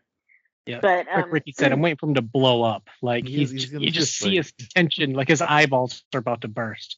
It's something happened with this guy. They wouldn't keep coming back to him if they're going to end with see what happens next year on Serial with my mom. Something has to happen with this guy. I mean, maybe he feels like he gets slighted by Deidre and he ends up like blowing up an Imperial City. Who knows? He could go on. Yeah, he wants power and attention, and he wants to feel like he's worth something, and he keeps going back to like, I can do it. I can help you. So I just love. Like, who are you, you little fly speck? You're just a cog in the wheel. He wants to be proven right. That he says that he's there. He just wants to clear his name because he was ultimately right in the very beginning of let's find this guy. He killed 2 people. He's bad. So yeah, I think he's just driven in that sense. I was following the rules. I was right. I was following the rules, and I was punished for it. Doing everything right, everything by the book, and this isn't. That's why I contended early on. I don't know if I still think this or whatever, that he would get that he would end up joining the rebel side of things because he would get so mad at the Empire because it took over his security job, that he joins up with the rebels, not liking the Empire, and then has to work with Andor and realizing, oh, Andor's who started me down this path, but I don't know that I think that much anymore. Is this the one where Deidre's assistant dude keeps interrupting and trying to like one up her the whole time? Like, oh, here's the report and here's this, and he just keeps. And she's like, "I'm one step ahead of you." Yeah, her assistant's on her side. You mean the other guy? The assistant guy. He just keeps like every time like they ask her something, he like butts in like, oh, here it is. You know, like he keeps doing that to her like over the course of like these 3 episodes. It's really weird. Yeah, I kind of felt like they worked well together. Yeah. I didn't see him trying to one up her so much as he's just a great right hand man to her. Yeah, it just looks like he's trying to like get some light for himself because I mean they kind of established that they're all trying to try to they're all trying it's the Empire. They're a nest of vipers. Everybody's out for themselves. Yeah, touche. Although they do run a heck of a nice, clean prison / factory assembly or whatever the heck that was that we saw. Definitely a nod to 1138 if you've never seen it or whatever. Yeah. And then we get it's basically a labor camp. Yeah. Then we get Melchi from Rogue One as part of the. I was so excited to hear that name and realize it was the same actor. It's like, ooh, it's Melchi. Look. Yeah, that's a great. That it's the same actor is a great. Thank you for making that happen to across the board. It just helps to make the universe or make this galaxy awesome. We also got introduced Circus, right? I think that's a fun. Andy Serkis. Kino, I think is the character's name, and his sort of running. Low. Running the shifts and running his air 2D, I think it is. Man, I want those shoes. The concept of a floor and being barefoot or whatever is an interesting concept. It's going to be fun to see how they contend with that and deal with that as the inevitable prison escape is going to be taking place. Any thoughts? What the heck do we think they're building? So my theory is, and again, this is my just random, it doesn't really matter. Mine is they're only building something so the next floor can take it apart. Yeah, that the next floor builds. So just monotonous point. It makes more sense for them to actually be building something for the Empire, but I just like to personally think they're just doing something monotonous. Just means nothing. That's what I can see that, but they're not imprisoning people to punish them for their wrongs. They're imprisoning 6 weeks to 6 years because they need a workforce. I had to ask for troopers, and they're like, oh well, we have that in the budget to send. Like they're like penny pinching. Same thing with like Tarkin on Bad Batch, where he's like, well, we need to save some money by using people instead of clones. You need to get things built. I do appreciate Andor's on program. I would be that guy. His on program, and it says feet on the floor and hands behind the head, and he's like, I'm just gonna touch my hands to my head. Everybody else is like legit hands on head, fingers are interlocked behind the back of their skull and everything, and he's just like lightly touching the hair that's on the back of his head. Every time, it's an interesting. And yet the Imperials don't notice. They don't care. Well, you know what? That's a great point. To his line of thinking is the way he's like, they just don't care enough to be involved with it. It's like, it's on program, hands on head, but they're not going to get into the minutiae of making sure that it's fully hands on my head on the back. They just want to. I think he's clocked that there's just not enough guards to make sure that everybody. When they say on program, that everybody is in fact on program. Yeah, they just want to see you stand. And that seems true the next episode where the old guys, they're like, hide him, cover him, stand behind. If they were truly monitoring everybody to make sure they were on program, they'd be freaked out about him back there, stumbling, falling over, and not being able to stand up. So, yeah, I agree. He's smart enough to realize there's just not enough guards for them to be truly watching all that. You just don't want to cause any problems because they can hit that button very easily and give you a little zap. Guy just he jumps off of the platform and gets shocked. I was surprised that it kills you. It's one thing to say the floor is lava and it shocks you and you're going to want to jump back into your bed, but to be so hot, to be so live or so much voltage to actually fry, unless you stay there long enough that's what fries you. But boy, that seems a bad practice for prisoners but keeps them in line, obviously. I mean, like Luke one guy got step shot up by and lightning and was fine. So I'm like, I don't. Well, they probably just cranked it up. They're like, listen, if you step off, you're gonna die. That's simple as that. They don't mess around. You're right, exactly. You do it once, or you see it once, and you're like, I'm never touching. I mean, listen, knock them out, and then they just like take the body and then put them on a different floor. Like maybe that's what they do. Like it just knocks them out. Like they. Well, remember he was there. Oh, it's gonna stink all night now. Oh yeah. Mm-hmm. I wonder if it just sits there and continues to cook them. Like, does he just sit there and fry all night? Like, oh right, yeah. Basically, it has to stay hot because the floor doesn't get turned off. Right. So yeah, that seems. It actually will kill you because I think the floor is hot enough to cause a shock, and then and then you sit there all night, and eventually you'll die. I just think it's the electricity, just bug zapper the whole night. Well, they needed to shut down the power in order to get enough power to zap all those people in the following episode. Yeah. We'll talk about that, I guess. Yeah, I guess we should get to that so we can get again, Saul Guerrero was great. I love Andy Serkis. I think he's such a powerful actor, like his facial expressions and his voice. I had no idea he was going to be in the series, and I jumped up off the couch. I was like, yes!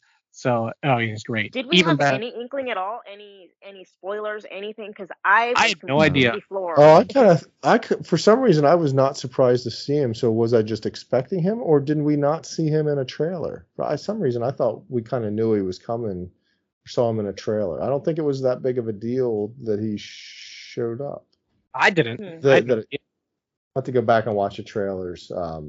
Let's see if he showed. But yeah, very excited to see that. Ron, that, I did find that trailer Forrest you were talking about last time with the ship with the lasers. With the lasers, I was so excited to see Forrest come back and play Saul. Obviously his character, so he wants to, but he's a big actor. He didn't have to, but I'm so glad. He's not as messed up as he was in the movie. Well, we're 5 years removed from that time frame. Yeah, so exactly. It shouldn't be. I don't. The character progression on all this, the story that's being unfolding in front of us is another just wonderful part of the way they're doing the storytelling that we're going to see. This is the one where Bix gets captured, right? Yeah, right at the end. Right at the end. Yeah. So, but yeah, seeing Saw Gerrera, I would like to see a clip of him once this is over. I want to see almost like his life cut down, like his scenes from Clone Wars, his scenes from this, his scenes from Rebels, and then close out with like his arc is great so far. Seeing him change, seeing him change is really good.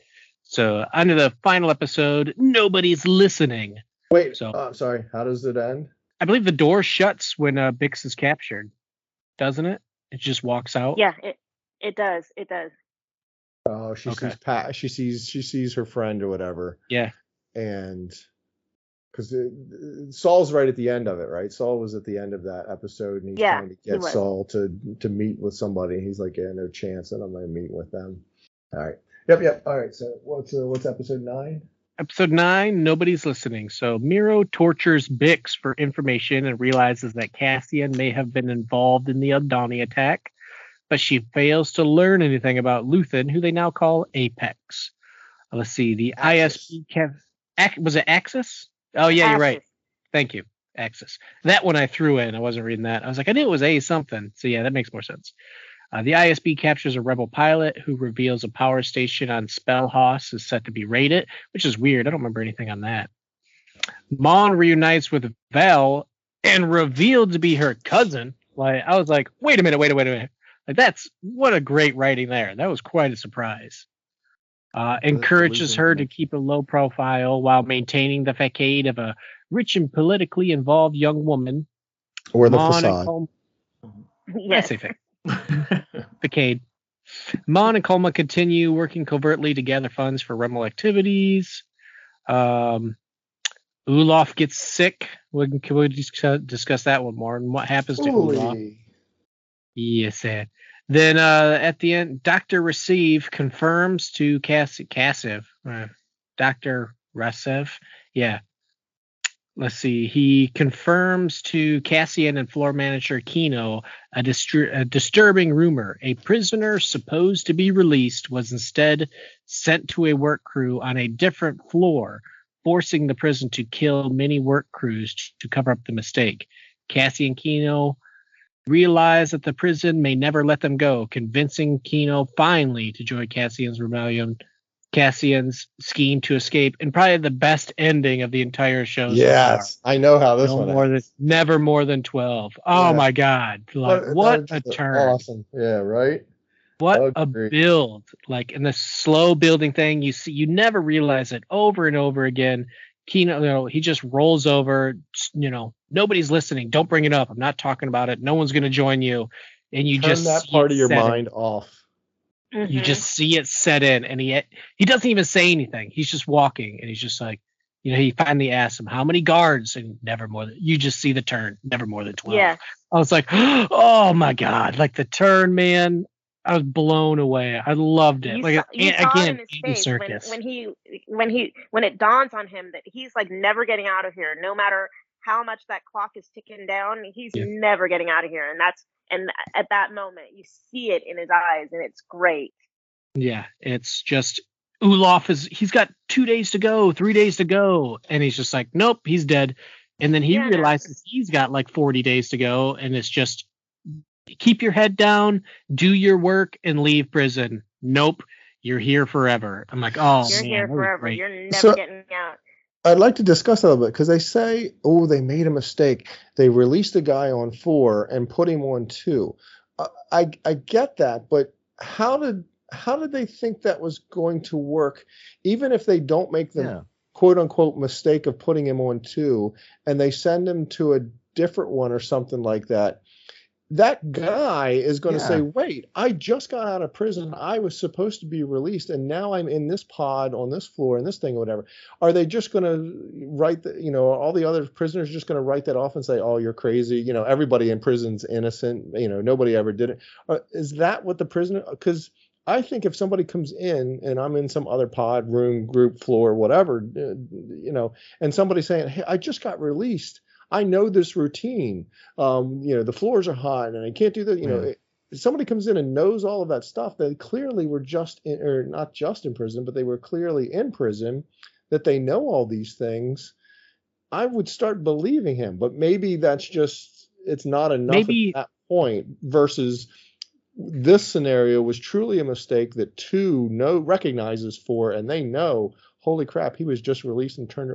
But why couldn't they say he he committed a crime and that's why he's back? I don't know. No, it's weird. They made it seem like they literally took him out and put him in another room. Yeah. Yeah. I wonder if and I just kind of thought of this, so I don't know if it's almost like the people who, let's say, are supposed to get out, they group all them together and they put them in a total other facility. Like there's 7 facilities. Maybe it's like a different facility. And it's like, instead of putting them somewhere else where they're well aware, it's like, shoot, man, we're here forever. And then the Empire's like, if you don't keep working, we're going to kill you.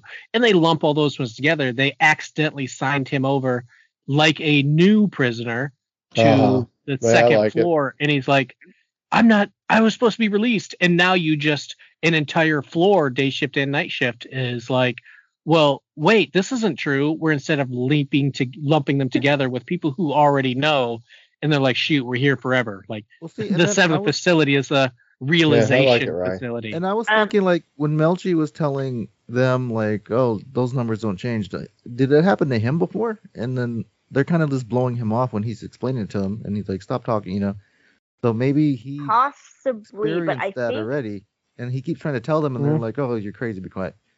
So maybe that's what happens. I'm still trying to parse out the whole, it was an accident that he ended up back there somehow, but I'm thinking it's maybe like imperial bureaucratic incompetence that makes, because maybe he was supposed to be shipped off somewhere else, he was being released, quote unquote, being shipped off somewhere else, but instead through some act of bureaucratic negligence, ended up in the same place, just on a different floor. Yeah, and the Imperials don't care enough to correct that mistake by like shipping him back out or anything. Plus, they're not going to believe him if they put him on a ship him. and he goes down the wrong, walks down the wrong path or does whatever. And he's like, no, I'm not supposed to be going in that direction into the. I'm supposed to be going. Yeah, right, buddy, whatever. The old Abbott and Costello routine where you walk backwards into the arena and they think you're allowed to go in there type of thing. They're not going to believe him. So if somebody did make a mistake or just otherwise or he walks down the wrong path, whatever. Yeah, they're going to be like, no, you're going this way. It doesn't matter what he says. I'm not supposed to be here. I'm not even supposed to be here today.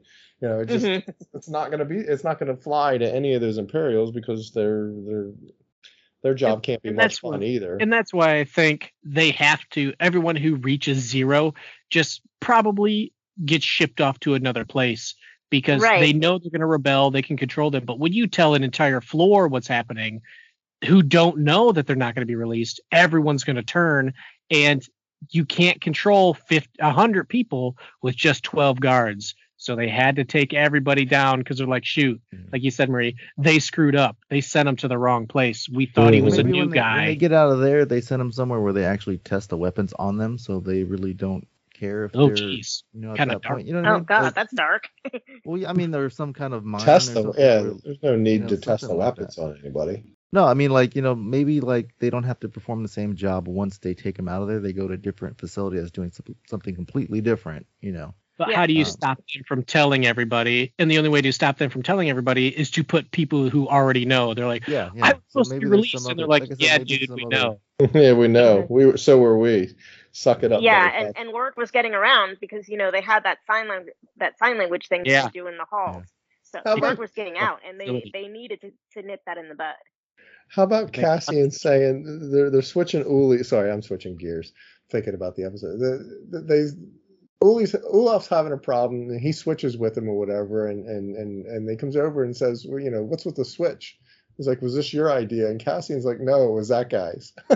That guy was like, wait, what? No, it wasn't. The guy was like, I had to pause and rewind that part because I was like, what is he saying? He's like, what are you talking about? When the thing comes up out of the star that they're building or whatever, they have to, it's like a operating table where somebody's going to get the electrodes or whatever. They have to clear. They all have to hold their hands up. Is that just out of a safety thing so that nobody's hands get pinched? So the table doesn't chop their hands off. Yeah, I guess probably, it's just an OSHA type of thing. So okay, that makes sense. I couldn't figure out why everybody's holding, why we have to clear and hold our hands up off the table. But I guess it's coming up. It's heavy. Safety is number one. Yes, 0 days since somebody's lost a finger. Safety is number one. We fried somebody last night. Well, because if they lose their fingers, they won't be able to work as fast, and then the table will fall behind, and you get your daily shocking. And no flavor in your food. The agonizing screams of space whales, sounds, whatever. I thought that was a clever way of interrogating, because I was like, how are you going to do this? But yeah, just here, put these on, and then the sound goes out, and she freaks out about many a meme coming to that scene for sure with various. I did like the homage to A New Hope when they show the door closing and panning to the floor and then the boots walking off. It's exactly that was a great shot. Yeah, so it's that description of the screams. Oh man, again, it's just the acting, the way it's written. There's this tension builds in me. I was so happy about it. Yeah, and that's the same with the electrocution floor guy. He was licking his lips, watching everyone suffer, oh yeah, squirm. And now you have this guy who's I'm gonna watch this lady totally go crazy, and it's gonna be awesome. Just the way he explained it, and it built, and he just drops this torture device on her, and he's just because he says, "Oh, don't worry about the restraints. Those aren't the thing. Those aren't the thing to worry about. Those are to keep you safe or whatever. Those aren't the real thing. Here, put these headphones on. Listen to by the way, if you can't speak, just shake your head. It'll be fine. Yeah, and then it goes to the drill, where it's the sound, because you're the agonizing sound of the drill. Yeah. I do like Bix's. Bix's, it was a great storytelling tool as well, where Deidre is filling the audience in terms of that. Well, we got all this from Pasternak. No, who's her friend or whatever. So she sort of retells the story and gives a lot of information. But you can see Bix go, oh wow, he did kind of spill the beans a lot. but a great line of Bix's in terms of you're just going to torture me anyway. So let's get started with this type of thing, whatever, because you're not going to believe. I think that's what she says. You're not going to believe me anyway, and perhaps not. It's let's put the headphones on. Yeah, I liked when she was like, oh, do you want to remove him from, like, no, leave him here, and then like she walks in and he's like, what are you doing? Why is he still here? Take him to the other. Yeah. Just that was mind game. That mind game. Yeah, Deidre is very. Yeah, she's manipulative in that. Sorry, you had to. Yeah, see that. she knows what she's doing. I'm sure there's a meme out there. What I was thinking when that crazy doctor puts the earphones onto Bix and suddenly she gets Rickrolled. Yeah, the music that's going to play there. No! You talked about the twist that was, and you taught me a new term, Ryan. Glow upped. She was glow up. I was like, what did he just say? But now I understand what you meant about Vel and her cousin and Mon Mothma's cousin and that reveal. And there was a line in this episode or the previous episode where somebody, her love interest was like, maybe you could tell him you're a rich girl running from your family or something like that. You didn't right quick get that it was a dig at the time, but it turns out it was a dig of sorts. Is that from the husband? Yeah. No, they were watching. Somebody said there's a room to rent, and they were like, "What do you?" Yeah, they're on Ferrix. Oh yeah, that was when they were on Ferrix with Cinta and Vel. Yeah. And they were trying to decide which one of them leaves and which one of them stays and all that. Cinta got off the planet, by the way. And Cinta, yeah, I guess so. Cinta, I think Val asks Cinta, "What are you going to tell him? What you are, or whatever?" And she says, "Oh, I'll just pretend I'm a rich girl running from my family." And I took it as a throwaway line of sorts or whatever, but it turns out it has connective tissue to this episode where that's what Vel is. A spoiled rich girl running from her family or whatever's going on with her and her family. But we kind of saw her glowed up the episode before that when she was meeting with that's where he said it. Yeah, that she was glowed up there. And he said that. I didn't pick up on what the heck. Learned a new term. Because they went from like street rats to like these super rich, well-off, strutting the runway people, and I'm like, I didn't even know who they were. I'm like, who are these two people talking? I'm like, oh my gosh, that's Vel. Like, so, and then her and Mon Mothma seeing that they're kind of in on the same thing, and that Vel is almost saying, you need to do more. And Mon Mothma's, I honestly believe she believes in government. She's like, we want to follow the rules. We got to do all these laws. And then Vel's like, you don't see what's really going on, from your high cat. Like, Mothma's trying her speech, and everyone's just kind of clicking off their. How sad was that? Yeah. Their microphone. Yeah, that was sad. Yeah, it's just to pour more praise on the Mon Mothma and the actress. It's just the way she's being played. You see the government turn her back on her. She's screaming at the wall, pretty much. Nobody's listening of what's happening. Yeah, that was the episode. Nobody's listening. So yeah, we were trying to figure out. Yeah, I had to pause it is. Yeah, to try to figure out think of that. What Mothma's deal was, because so she donated money to that fake cause that is actually going to the rebels, right? And so I'm assuming the ISB is scanning accounts, and they're gonna notice that she doesn't have as much money. She's always being watched. Yeah. And it's like, well, where'd this money go? And why are you giving away all your fortune? Yeah, they're going to look into this charity. So now she needs to get a loan. Well, no, she hasn't given the money to the charity yet. I think that's what Tay was trying to say to her. Is I've looked over the books. No, I've looked over the books. There's 400,000 credits missing or withdrawal previously, let's say. Where is that? And she's not going to be able to say where that is. Yeah. That's why she needs a loan, that she can then make a 400,000 credit contribution to this new cause. Because before, when nobody was looking, because they say it's not going to be a problem if nobody looks at the books. But if somebody looks and sees that months ago or however, some time period ago, she took a bunch out, where is it? It's not in her bank account, whatever. And they start questioning her because they don't trust her. It's just the empire's fascist rule these days, whatever. She needs some way to justify that, but she doesn't have that money because she spent it already. So that's where she needs to take the loan with whoever it is she doesn't like that wants to come, all that. So that's the gangster dude. Was this the same? That's Cyril's promotion. He's going to be the one that checks the accounts, because they kind of set that up, or like he's going to be Oh, you think Thanks that for the promotion was real? Although he does, I kind of took that as she did that for his mom, but Deidre did say that wasn't me. Or that wasn't us.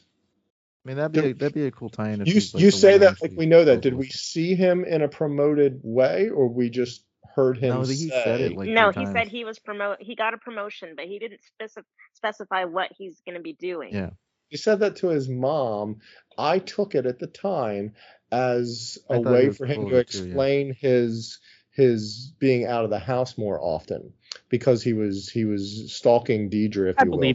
I believe it's real. He said it twice to two different people. Deidre confirmed it, so. Yeah. And that's where later I kind of think Deidre, she said, well, that wasn't me, because he thanks her for it, but she was like, well, that wasn't me. So she doesn't go, I didn't, what promotion? She just says it wasn't me. Although, that was weird. Felt he was going to discover something. I was like, he's going to discover something, but now they just offhandedly said, oh, he got a promotion. So he's still going to be searching records, and he's going to discover something that's going to be more important, and he's going to get her attention again, and they're going to stare at each other lovingly again, and it's going to be God. Stop. But see, that's what confuses me because Ryan is really shipping this, isn't he? she really doesn't want any part, she's like, you're a peon and go away, but yet she gave him a promotion and said let him read the reports, like she wants his help, but she doesn't want his help or doesn't think he can help. He's such a peon. Is she going to realize that he does have more, or she just he's a lowly peon, and he's a lowly peon who has his uses, and she's going to use whatever she can get, but she doesn't think that he's as helpful as he claims he is. I guess, right? She doesn't have the admiration of his love for justice like he does. Right, it is a romantic thing, but it's not that type of unrequited love or whatever that phrase is. It's only going in one direction. It's there, but it's a whole different thing. It's a love of justice and a love of serving the rules of the empire. He has it. She doesn't, and doesn't see it in him. I guess. She loves power. She loves and craves power. That's what she wants. Ooh, and, wow! He wants to play, but you think she's chasing power, or she's just chasing? Oh, absolutely. Oh, wow, really? I see her chasing her job. The ISB is not recognizing that these are, she's not angling for anyone's job. She's angling for, we aren't doing our jobs well. We're supposed to be the security bureau, and I'm seeing these pockets of things that are too random to but in a way it's also a power play, though. It's a way to get to get one over on this room. Well, that's what I'm pushing back on. I don't think she's doing it to get power.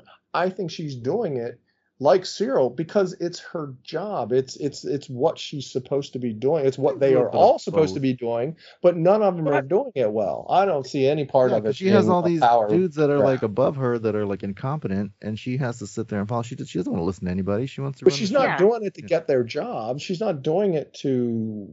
I don't see her she wants doing attention. It. Just like Cyril, he wants attention. They want the claim. Both of them want the claim. They want the fame. They want to be the ones to solve this. Yeah, they want to shut that stuff down. I both of them. I don't see it that way. I just see it that they want to do their job. Cyril now wants recognition for doing it, but from different ends, because Cyril is like a cog in the wheel. He is a functionary. And he does not want to be seen that way. He thinks he's more than that. He thinks he deserves more than that. And he very well could be, because, but at the same time, he's, nobody sees him that way. And I think a lot of it has to do with the fact that he's basically at heart an abused little boy. Well, nobody thinks either of them are valuable or have anything. Right. Yeah, exactly. She's in this room. She's a woman in a room full of men. Believe me, I know that feeling. That nobody sees any value in, any that knows anything about what she's talking about. They're just looking at her like, sure, little lady, whatever you say. And she's like, you guys are not doing your job. And he's and he's always like, we have to do this, and I know the information, I know how to research and find these people. And his mom's like, just shut up and eat your cereal. So yeah, but just overall a great episode, and it looks like the end of the arc is next week. And there's just so much building, like all these names they keep throwing out. Is this the guy that Mon Mothma is supposed to work with, the criminal? Is that the same one that gets mentioned to Saw Gerrera? Anton? No. Anton Krieger No. and Davos Golden are two different people. Okay. Again, I don't remember the names week to week. That's why I think this would be much better. One of them could all be an put alias, together. or one or the other could be an alias. We just never know. One of them. It's the same reason. It's the same reason I have trouble with Game of Thrones. I just can't remember all these names. Like I was like, who's this? What's that? Well, I don't know. Krieger's the guy. They find that pilot. Krieger is the guy that they're sort of chasing more after whatever. That well, he's they, kind of they like come the up with the most well-known idea rebel of leader. fouling the ship. That they want to. They don't want to keep that pilot. They want to send that pilot off and track him, so they don't want to keep him too long. And they come up with what I thought was a great plan of fouling the ship and having him dead in the cockpit. But the thing I'm trying to say is he was heading to Kafrene, which is in Rogue One. It was a great tie-in of sorts, because they said he was heading, or they somehow they knew he was heading to Kafrene. I guess they captured him and asked him where he was going. Yeah, they they Dr. Gorshed him and got all kinds of info out of him. But yeah, that they were gonna. I thought that was a great plan. They just needed to do it quickly. When Luthen is talking to Saw, he's like, "I want you to succeed." Whoever Krieger. And you should be the leader. They're kind of debating that. So, I mean, whoever that guy is, he's like the main one they're trying to hunt for. Well, now I guess they're after, what's his name, Luthen. But yeah, it seems like that guy's like pretty prominent, like doing stuff. So I don't know if they're gonna reveal who that is, or maybe it's somebody we. You took out of that he wanted Saul to. That's what they were talking about. Yeah. To become Krieger or to. Yeah, they're like, well, you should be in charge, and not Krieger because he's crazy or whatever. I don't remember exactly. No, I didn't take that out of that at all. He said Krieger needs some help and needs air support or something like that. And he Saul needs air was like, support, so he needs those ships that Saw. And Saul was like, I'm not sacrificing my men for somebody else's deal. He's like, that should be you running the shots or something like that. He tells him. Yeah, I don't know. I gotta rewatch again, but yeah. Yeah, I didn't. And that's why I was thinking that maybe like the guy that Mon Mothma was working with is that dude, but and who knows? There wasn't a line in there. Mon Mothma says to her cousin Vel, right? Says to her, what's he got you doing? And Vel says, who? That even between themselves, they still don't talk about, because we're assuming they both know that who they're talking about in that scene, right? That they both know they're talking about Luthen. Yeah. But she still, even in that context, goes, who? I don't even know who you're talking about. I thought that was, at first it was like, wait, do they not know who? But thinking about it, they have to know that they each know who that is, or they just have to know who each other is. But again, Mon Mothma didn't know about Aldhani because she goes to him, right? She goes to Luthen and says, was this you? And what have you done? Do you know what you've done? So while she works with Luthen, she doesn't know all of his machinations. She doesn't know all of his doings, if you will, so to speak. Yeah. So maybe she had no idea. Wait, does Mon Mothma know that Vel had anything to do with Aldhani? I don't think so. Right? I don't know. I mean, does she work with Luthen? Probably. She knew she was doing something because she says, where have you been? I've been out traveling for 6 months. What do you do? The rebellion has a lot of stuff or whatever. But Mon doesn't know Vel was involved in Aldhani via Luthen because she's going to be mad at Luthen when she finds that out for endangering. I wonder if there's a lot to that. I wonder if Cassio Moon is anywhere in that area, in that particular area of space. What are you talking? What is that? Where the daughter comes out and says, hey, Auntie Vel's been to Cassio Moon and look what she brought me from there. Oh. Hey, I knew she brought. I did not remember that she dropped the name of something. That's a new name. Remember, she brought her address. Yeah, that fit perfectly. Holy crap! Wish I could. My Cassio Moon, and that's maybe why Mon Mothma puts the pieces together. Because if it's not in that same general region of space, that's gonna ring a bell. Mm-hmm. Yeah. So. It'll be interesting to see where that in fact is, or was Vel just being smart? She's had this dress forever and just name dropping somewhere far, far away from things to keep her cover of sorts. Because Mon Mothma said that she had to say people have been asking where you are, and she doesn't say I've covered for you, but I think she just says people have been asking where you've been or something like that. People have been asking for me to look for you. Yeah, that's what it was. Look for you.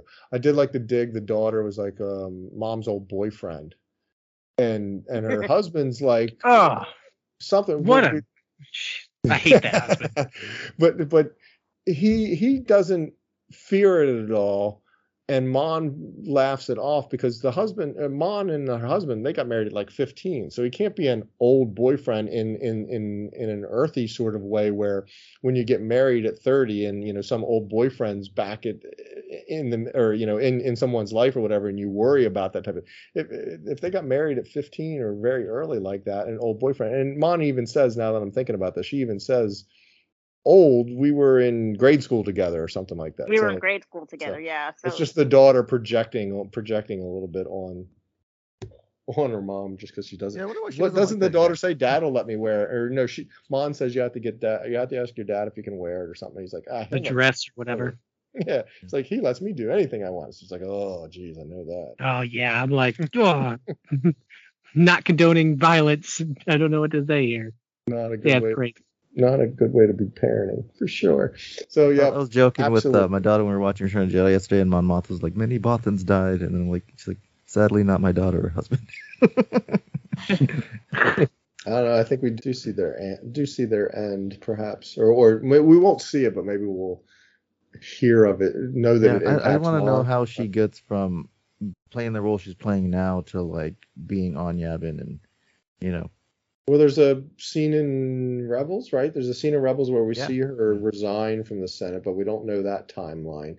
It was interesting. You said something. I don't remember. Ryan, I think you said there was something about a month had expired. So it took a long time for them to get back to Ferrix. Yeah. It took a long time for them to get back to Ferrix to find Bix, right? That there's an interesting jumping of time of sorts because we got Andor and his shifts and days, and then you said something about a month till something has happened or whatever. That there's some weird timing of things. Obviously, hopefully it all works or it makes it works. But yeah, there's a lot of time going on because of Cassian's shift aspect that we've only seen 4 or 5, but we have to assume he's done a number of them, and they're 12-hour shifts. So every time he works, that's a day. So he's been there. Has had to have been there for 3 months. How long has he been in prison? I can't remember his days. It's over a month. Yeah, I haven't been counting days. It's over a month, but if you do the math, it's kind of weird because if you do the math from one episode to another, only like a couple of days have lapsed since that 30 days later in the last episode. It's weird. It's really weird. I have to go back and look at it. But that's if you think every shift we see is a consecutive shift. There could be one. Right. There's obviously a bunch in there because he's talking with the guy about, look, see, the elevator comes down and he's touching the rail. And so there's a number of. Yeah, it seems like he's been there a number of months, but it doesn't quite work out mathematically if you're looking at the number of days that he has left on his sentence. Because it dropped by 30. Yeah, we've seen how much 30 shifts later. It dropped by 30 within that episode, but then in the next episode, it only drops by about 2 or 3. It's weird. I can't get my head around it. I have to look at it again. We've seen his counter more than once. We've seen his counter a couple times. Well, didn't the numbers change because they redid the sentences again? And that's why not for Andor. No, but all the other guys. That was before Andor came in. That was the reason why he came in. They were asking him about it. Because I got to thinking about that. They said they doubled everybody's number. Well, if you've got, 20 shifts left, and it only doubles it to 400, that's not a big deal. It still sucks, but But if you had 200 shifts left, now you're up to 400 shifts. That doubling is not a fair, judicious way. Not that we've determined, not that it mattered anyway, because in 40 you're just going to get bounced to another facility anyway. We figured so. Yeah. And if that's true, at the start of this episode, the last episode, Uli only has 42 shifts, and then at the end of it, he's only got 40 shifts left. So only 2 days have gone by in this episode. But before that, we've got. Again, if they can up your number like that, why mess with their heads? It's the Empire; they don't care. But why? They don't care. Why? Well, what I'm getting ready to say is, why do they have to go through the machinations of increasing your number if, when you're released, you're not truly released? Why do that if when I release you, I'm just going to send you off somewhere? I guess it prolongs that process, because once I've released you, I can only do that 7 times and then I have to get rid of you, or is it 7 times 7 times 7 because I can do 7 facilities, 7 floors, right? Eventually it runs out, so yeah, you just increase the number. As Andor but why would say, send him to that facility? Why not just release him to another one? I'm sure they have another facility on that planet because I mean it's a big planet of water. They said they have like those big floating. I don't know if it was 7. Was it 7 of them? You saw quite everything at 7, yeah. Okay, 7 on 7 on 7. But anyway, as Andor would say, the Empire doesn't care enough to be thinking that they're just going to double the number. That's just all right. We're going to keep them longer, double everybody's number. Screw it. We're going to keep them longer. They can work for us longer. We'll keep them alive that much longer, and at the end of when they're no longer useful to us, bye. The Emperor said so. Yeah. So I'm excited for the Prison Break. Yeah, I think a lot of friendship building. Allude to the fact I have found this show more than Mandalorian, Book of Boba Fett, and even Kenobi. And I'm a huge Kenobi fan. I have rewatched this show more than anything else of the shows that Disney Era has put out. I just find the rewatchability of this, the dialogue, the intrigue, the edge of your seat aspect, maybe because it's an expectations thing that I don't know any of what's going to be coming along. Not that you knew of anything of what was happening in Kenobi or any of the other shows or whatever, but this show has so much more rewatchability for me than those other ones have, that I'm very much not looking forward to the end of it, because we're 3 episodes out, right? This was 7, 8, 9, so we got 10, 11, 12. So yeah, it's gonna be over too quick. But yeah, I'm looking to see how this, not how it ends, but how they wrap all this up. How many times have they filmed Mon Mothma closing the door to her car? Do you think they just take a day and say, all right, let's put you in or every time she's in an outfit, oh, wait, we got to get one more shot. Here, come sit in the model of the car. We're going to close the door and you just look off to the side, whatever. All right, you're in a different outfit. We're going to do that. Because there's like 5 or 6 different times we've sseen her get in that car and the door shuts. And she's looking out the window like a Lincoln commercial. Yeah, that's exactly, Ricky. It's that type of. Oh, it's such a good show. Lincoln. Such a good show. It's a gorgeous car. I love that model. Sucker for that blue. Reminds me of there was one, we talked about Andy Serkis earlier. I remember I saw one really amusing article online, basically a clickbait. But the whole purpose of the article was, it came with that ridiculous headlines that these clickbait things do, saying that how Andor has introduced a continuity issue, and the whole article, that was reasonably short, thankfully, was about how now Andy Serkis in it, people are going to get confused because he plays Snoke in the sequel trilogy. Didn't he have to come out and say, no, it's a different character? There's nobody there who's looking at that thinking, that's Snoke. Yeah. Why is Snoke in this? What is he doing in here? It's not.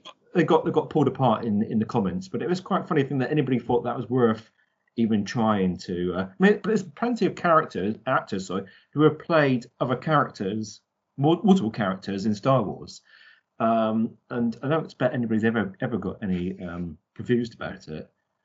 But that was ridiculous. Definition of clickbait, is Snoke. Let me click on it, and they get their ad streams. I'm still trying to figure out how the guy that was in the bar in episode 2 ended up on the Spice Mines at Kessel. So. Warwick Davis, there's one. He's played a million different characters in Star Wars. He was actually the same character though from Rogue One that he was in episode. Oh, that's what I've watched on YouTube, because I've tried to stay away from Facebook and Instagram feeds, which just go on forever. Your thumb gets sore from swiping through all this crap that you get in your Facebook feed. So now I've gone onto YouTube, where actually some of the stuff I actually do end up watching is actually quite interesting. I think wherever the algorithm works in YouTube, you seem to see more interesting stuff. Anyhow, we were talking about I think we said before about Andor not having very many Easter eggs. Well, these videos on YouTube, it's like each episode is like 101 Easter eggs in Andor episode thing. I thought, what? There can't be that many. And literally, some of the stuff they were putting down as Easter eggs were just basically stuff that happens in the Star Wars universe anyway. Oh no, they mentioned Coruscant. Oh, it's an Easter egg. No, they won Coruscant, you idiot. But there was one of these things in the last episode. It was when Mon was in the Senate. They had George Lucas's character in one of the other Senate sort of cubicle things. The one he plays with the purple face and stuff. Yeah. In Revenge of the Sith, his character in that is actually apparently this is a great Easter egg. You hardly see it in this. What was his name? I can't remember now. They was on Clone Wars too. Remember? Yeah. They were from that moon planet.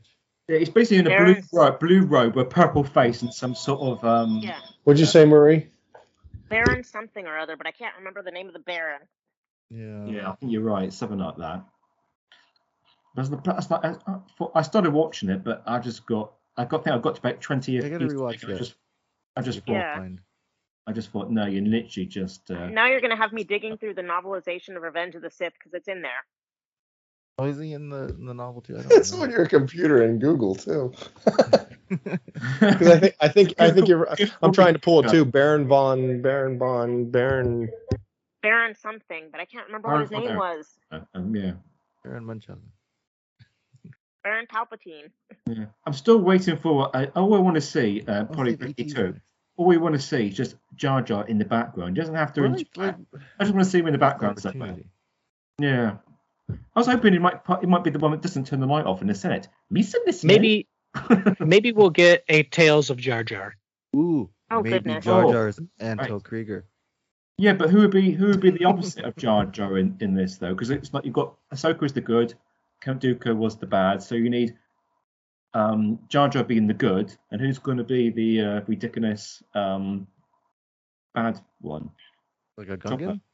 Kylo Ren. Boss Nash. Always need more Kylo. Hang on a minute, it's called Tales of the Jedi. Jar Jar's not a Jedi. He's a round Jedi. Jar Jar.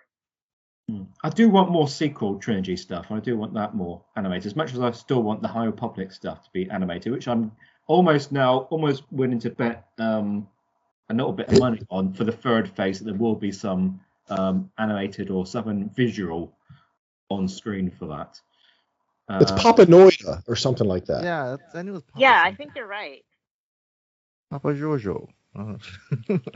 Giorgio. Papa Noida. Papa John. But yeah, that'd be really good actually. They're a good way to reintroduce the Tales, the sequel stuff in with the Tales of the Jedi. They pumped it through, one or two sequel stuff into that because people are already loading it up as as the best thing they've seen in last month. So, should we break it down then, or you want to get to that still this week? Well, but it's about having everybody's favourite moment from the 6 episodes. We're breaking down a bit. Next month we would get time. Because we've got the last 3 episodes of Andor next time. You might have to do a double. I was blown away by Dooku's beard. No, just but shouldn't he have a really long, skinny face? Like, is that the same animation? They rounded his face out more. Episode 4, I think it was. He looked like an older that was powerful. Ben Solo. That was holy cow moment. The Dooku stuff was amazing. Personally, the Ahsoka stuff was fine for me. But Dooku was just every episode was a 10. Like watching him slowly change his point of views, and again, this is where people like blame Mace for questioning him. You could see Dooku he's choking people and killing people. Like, of course, Mace is going to be like, "Yeah, dude, what's your deal?" type of thing. So, but to see his personal reasoning, which is the point of view of the bad guy. I need to remind people, he's the bad guy. So if you believe what he's saying, you're believing the bad guy. Like, let's remember that. So but how he blames the Jedi and all this other stuff, just to see his turn slowly that the Jedi aren't doing enough, which they don't need to. They're not the military of the galaxy. But yeah, every episode was a 10. And his 3rd episode was an 11. Like, oh man, just amazing.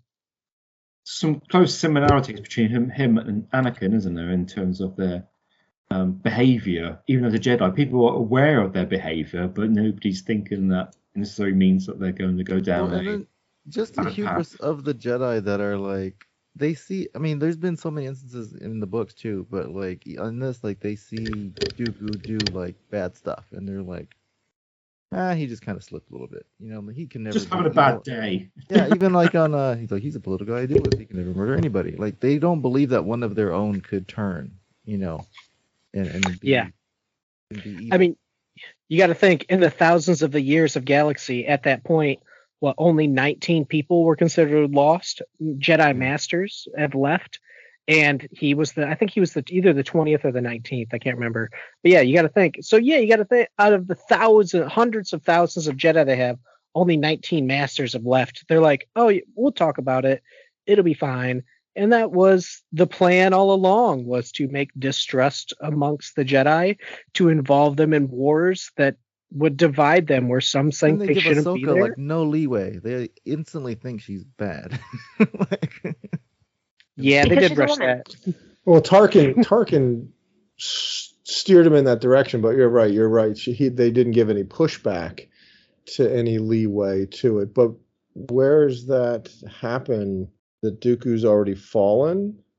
So does that make him not trust things? Because really I was surprised at how close to. Yeah, I guess so. The movies, he was still with the council. Like we thought in the movies, we thought Dooku had fallen, and was bad a long time ago, but he was still sort of involved with the council in Ep 1 at least. Yeah, he didn't leave bad. He was just like, they didn't think he was. Left. Well, we got to remember, for the people that, read certain books, he left 9 years before Episode 1. Yeah. But it specifically says in the book Padawan, that just because he left the council doesn't mean he's on bad terms, because he was back in the in the temple again, and young Obi-Wan was like, isn't that the guy that left? And it's like, just because he left doesn't mean he's not welcome.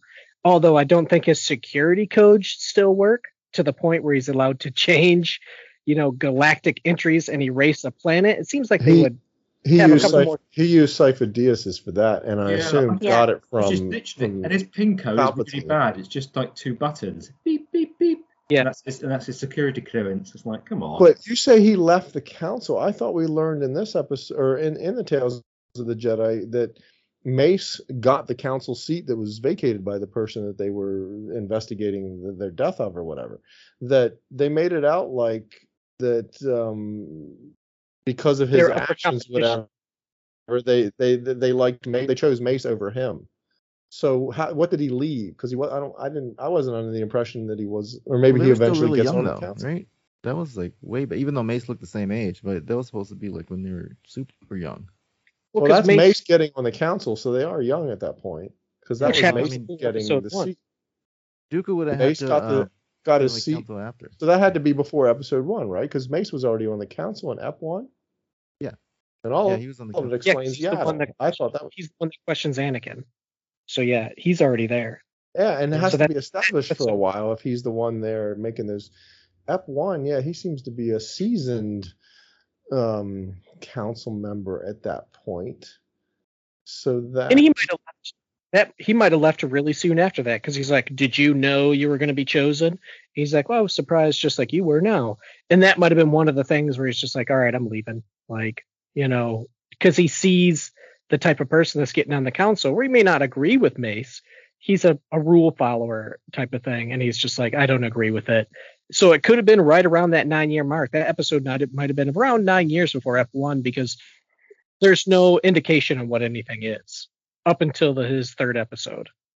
Yeah, no timeline at all. Yeah, right. The only one you could tie anything to would be the Yaddle episode.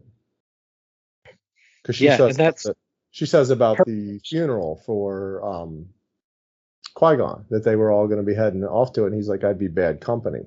So we have somewhat general timeline of that episode, of those incidents. And I just love how the internet is like, Yaddle talks normal, and we discussed this almost, in January or whatever, February, that one of the biggest surprise with the High Republic is that Yaddle speaks normal.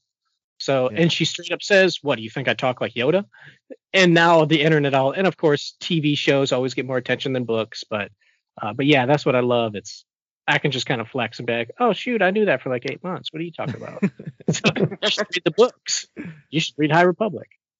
So, But yeah, amazing fight. I loved Bryce Dallas Howard as the voice of Yaddle. So it's just amazing. I mean, like I said, one of the best, probably the best animated show I've seen. I loved it. Ahsoka did good too. Seeing her training stuff. Anakin's still a jerk. I love that episode where you're like again, and then they just keep doing it. Yeah, that was one of my favorites. I did like seeing her as a baby too, playing with that tiger thing with her mom. Yeah. Oh, that episode. So yeah, that episode. That's the first episode, and I didn't. No chance I would tap out. I'm teasing, but I almost tapped out because the first thing in the dialogue that's on the screen, it's not the dialogue, it's the descriptor or the closed captioning or whatever. It says birds chirping. And then it says insects making noise or whatever. And then it's nighttime. I'm like, wait, birds don't chirp at night. This isn't going to work. But apparently on her land or on her planet, birds chirp at night. Anyway. Space whales, remember? So the mom, and I get where it was, but as the episode's happening, in the moment, the mom says, you must cherish and honor life. Blam! And shoots the Kleinbach. I was just like, she literally I rewound it. I literally, first viewing, whatever. I usually don't interrupt things, whatever. But I'm like, wait a minute. Didn't she just say? I rewound it, and sure enough, she says the dialogue is you must honor and cherish life, and then the next action or two, there's no more words, whatever. But she's shooting the Kleinbach. Now, granted, we learn that whole history lesson or that lesson of life, and you do have to honor and cherish it. And any hunter will tell you that what they do is purposeful, and it is. And they even say in that episode that it's a heavy one, it'll feed many, and honor the sacrifice that's going on there and all that. And then you have the whole tiger taking Ahsoka and honoring life and all that goes into it. It was a great episode in that sense. But yeah, in that moment, in that first first viewing of it, she's like, you just must honor and cherish life. Blam. Did anyone feel like there was a time jump? Like I felt like Ahsoka was 1 at that time. Did anybody else pick that up? They say that they go on the hunt. Yeah, has it been a year already? So was that just like a throwaway line, or was that to establish a timeline that Ahsoka's 1 at this point? Yeah, I think it was a line to establish. I didn't see any age development in the kid, much of anything or whatever. Yeah, that's what I thought. It was kids age a lot. They change a lot from like birth to that. And I was like, she barely changed. But she barely changed. Yeah, I think the model. But yeah, a line to put in there to say, yep, nope. It's been a year. It's time to take her on a hunt. Yeah, time moves like differently in space. Yeah, it has to be like a 1 year. Back in your whole woman-man thing, Marie. And the guy's like, really? Do you have to do that? That doesn't seem very safe. And he was right, because it wasn't very safe. And she's like, "Oh no, we got to honor the traditions and everything." He was kind of right. No, it was a great fable, if you will, right? A great sort of type of storytelling of that type of fable. And her, I still want to know how she got up on the tiger. She climb up, force lift herself up there. Does the tiger flip her up and do a lift her up and flip her up over his head type of trick to get her up there? She flew. She must have flew. She's a year. She can like crawl and. What was I can't think of. There were 8 of them. How many were there? 6. What was the last one? The Inquisitor. Ahsoka. Yeah. Right. Ashla. And right, the Ashla and her. That's how she becomes Fulcrum, right? Because or she uses a communicator to catch up with Bail to rescue the 3 people that are left and the one Yahoo that turned him in and destroyed his family. But he says, "You ready to get back into the fight?" And she kind of nods. And I kind of took that was her coming back into the fold for Rebels to become Fulcrum. Yeah, which it's weird that there's a book written about this. Like the Ahsoka novel is exactly like that. So and I don't consider it, even though I read the book, it was mediocre to me. It was different a little bit, but still relatively the same. She still fights an Inquisitor. I'm surprised they didn't say that's where she gets her white lightsaber crystals from, because in the book, that's what happens. But again, maybe you don't want to spoil everything about the book, so they just kind of tease it. Yeah. And she still fights an Inquisitor. The fight might be a little bit longer. They're on a farm, but she fixes robots. She's called Ashla. So right away I was like, oh, that's definitely it. Because she's like, just call me Ashla. So I think it's close enough. There was a lot of complaining where it didn't kind of match up with the book. But personally, a different I think instance it's of the same thing happening. Couldn't she do it twice? Yeah, that's what I'm saying. Yeah, Could she have done the book? She's killing 2 Inquisitors, like, and calling Bail. She even calls Bail twice. Bail hunts her down. Oh, Bail she calls again Bail? is like, Book, it's been a while she since I've hasn't done contacted me in forever. I can't remember exactly why she calls him. It might be for friends again. I read the book once. I might listen to it on audiobook.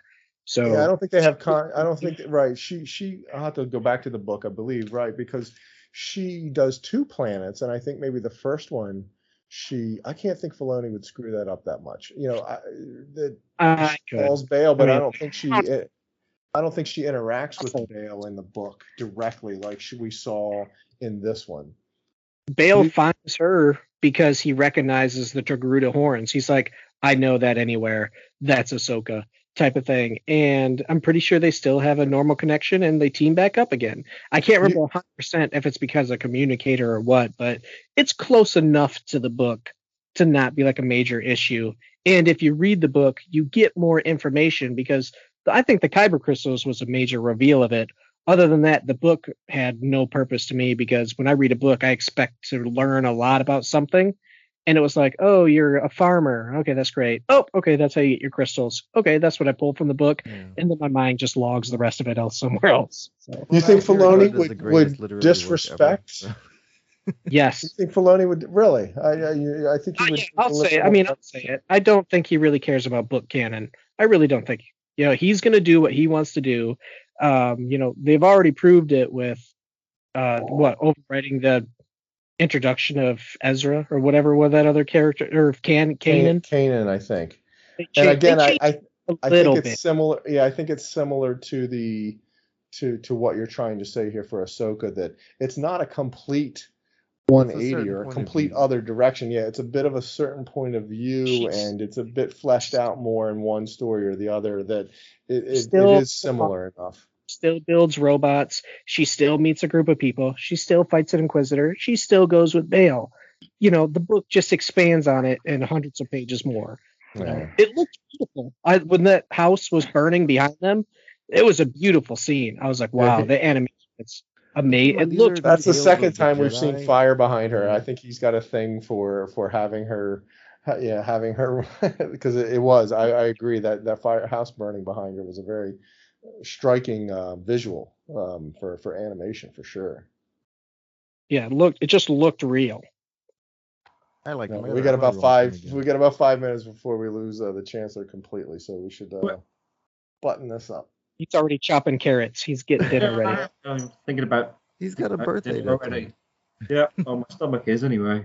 So what do we have for the next, or do we need a special Senate? Because the Andor will have ended for our next session. Oh, it'll be over, won't it? Yeah, it'll be way over by then. Yeah. Make some High Republic. We're going to have hopefully we'll have a good High Republic discussion next time round. Yeah, and the Andor stuff. We might have to split a few things up. We might have to have I don't know. We shall see how we do it. We might split into 2 episodes depending on how Andor goes. That's what I was just getting ready to say. Andor's ending is holy cow HSOEF type of moment or whatever we're going to be calling. Otherwise we'll be calling for a special Senate because we're all going to be chomping at the bit to want to talk about it with somebody. Yeah. All right. Well, fantastic session, everyone. Thank you very much, everybody. Thank you, everybody. And we shall see you again next time round. Bye-bye. Bye-bye. Bye-bye. Bye, everybody.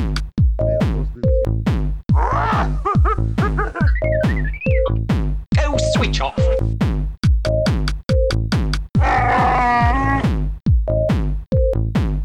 I am the Senate. Be sure to follow us online. We're at Facebook at PSW Senate. Join our Positively Star Wars Facebook group where we all are in there interacting. You can find us on Twitter at PSW Senate. On Instagram, we're at PSW Senate Podcast. And on TikTok, we're at PSW Senate Podcast. We look forward to hearing from you. The Force will be with you, always.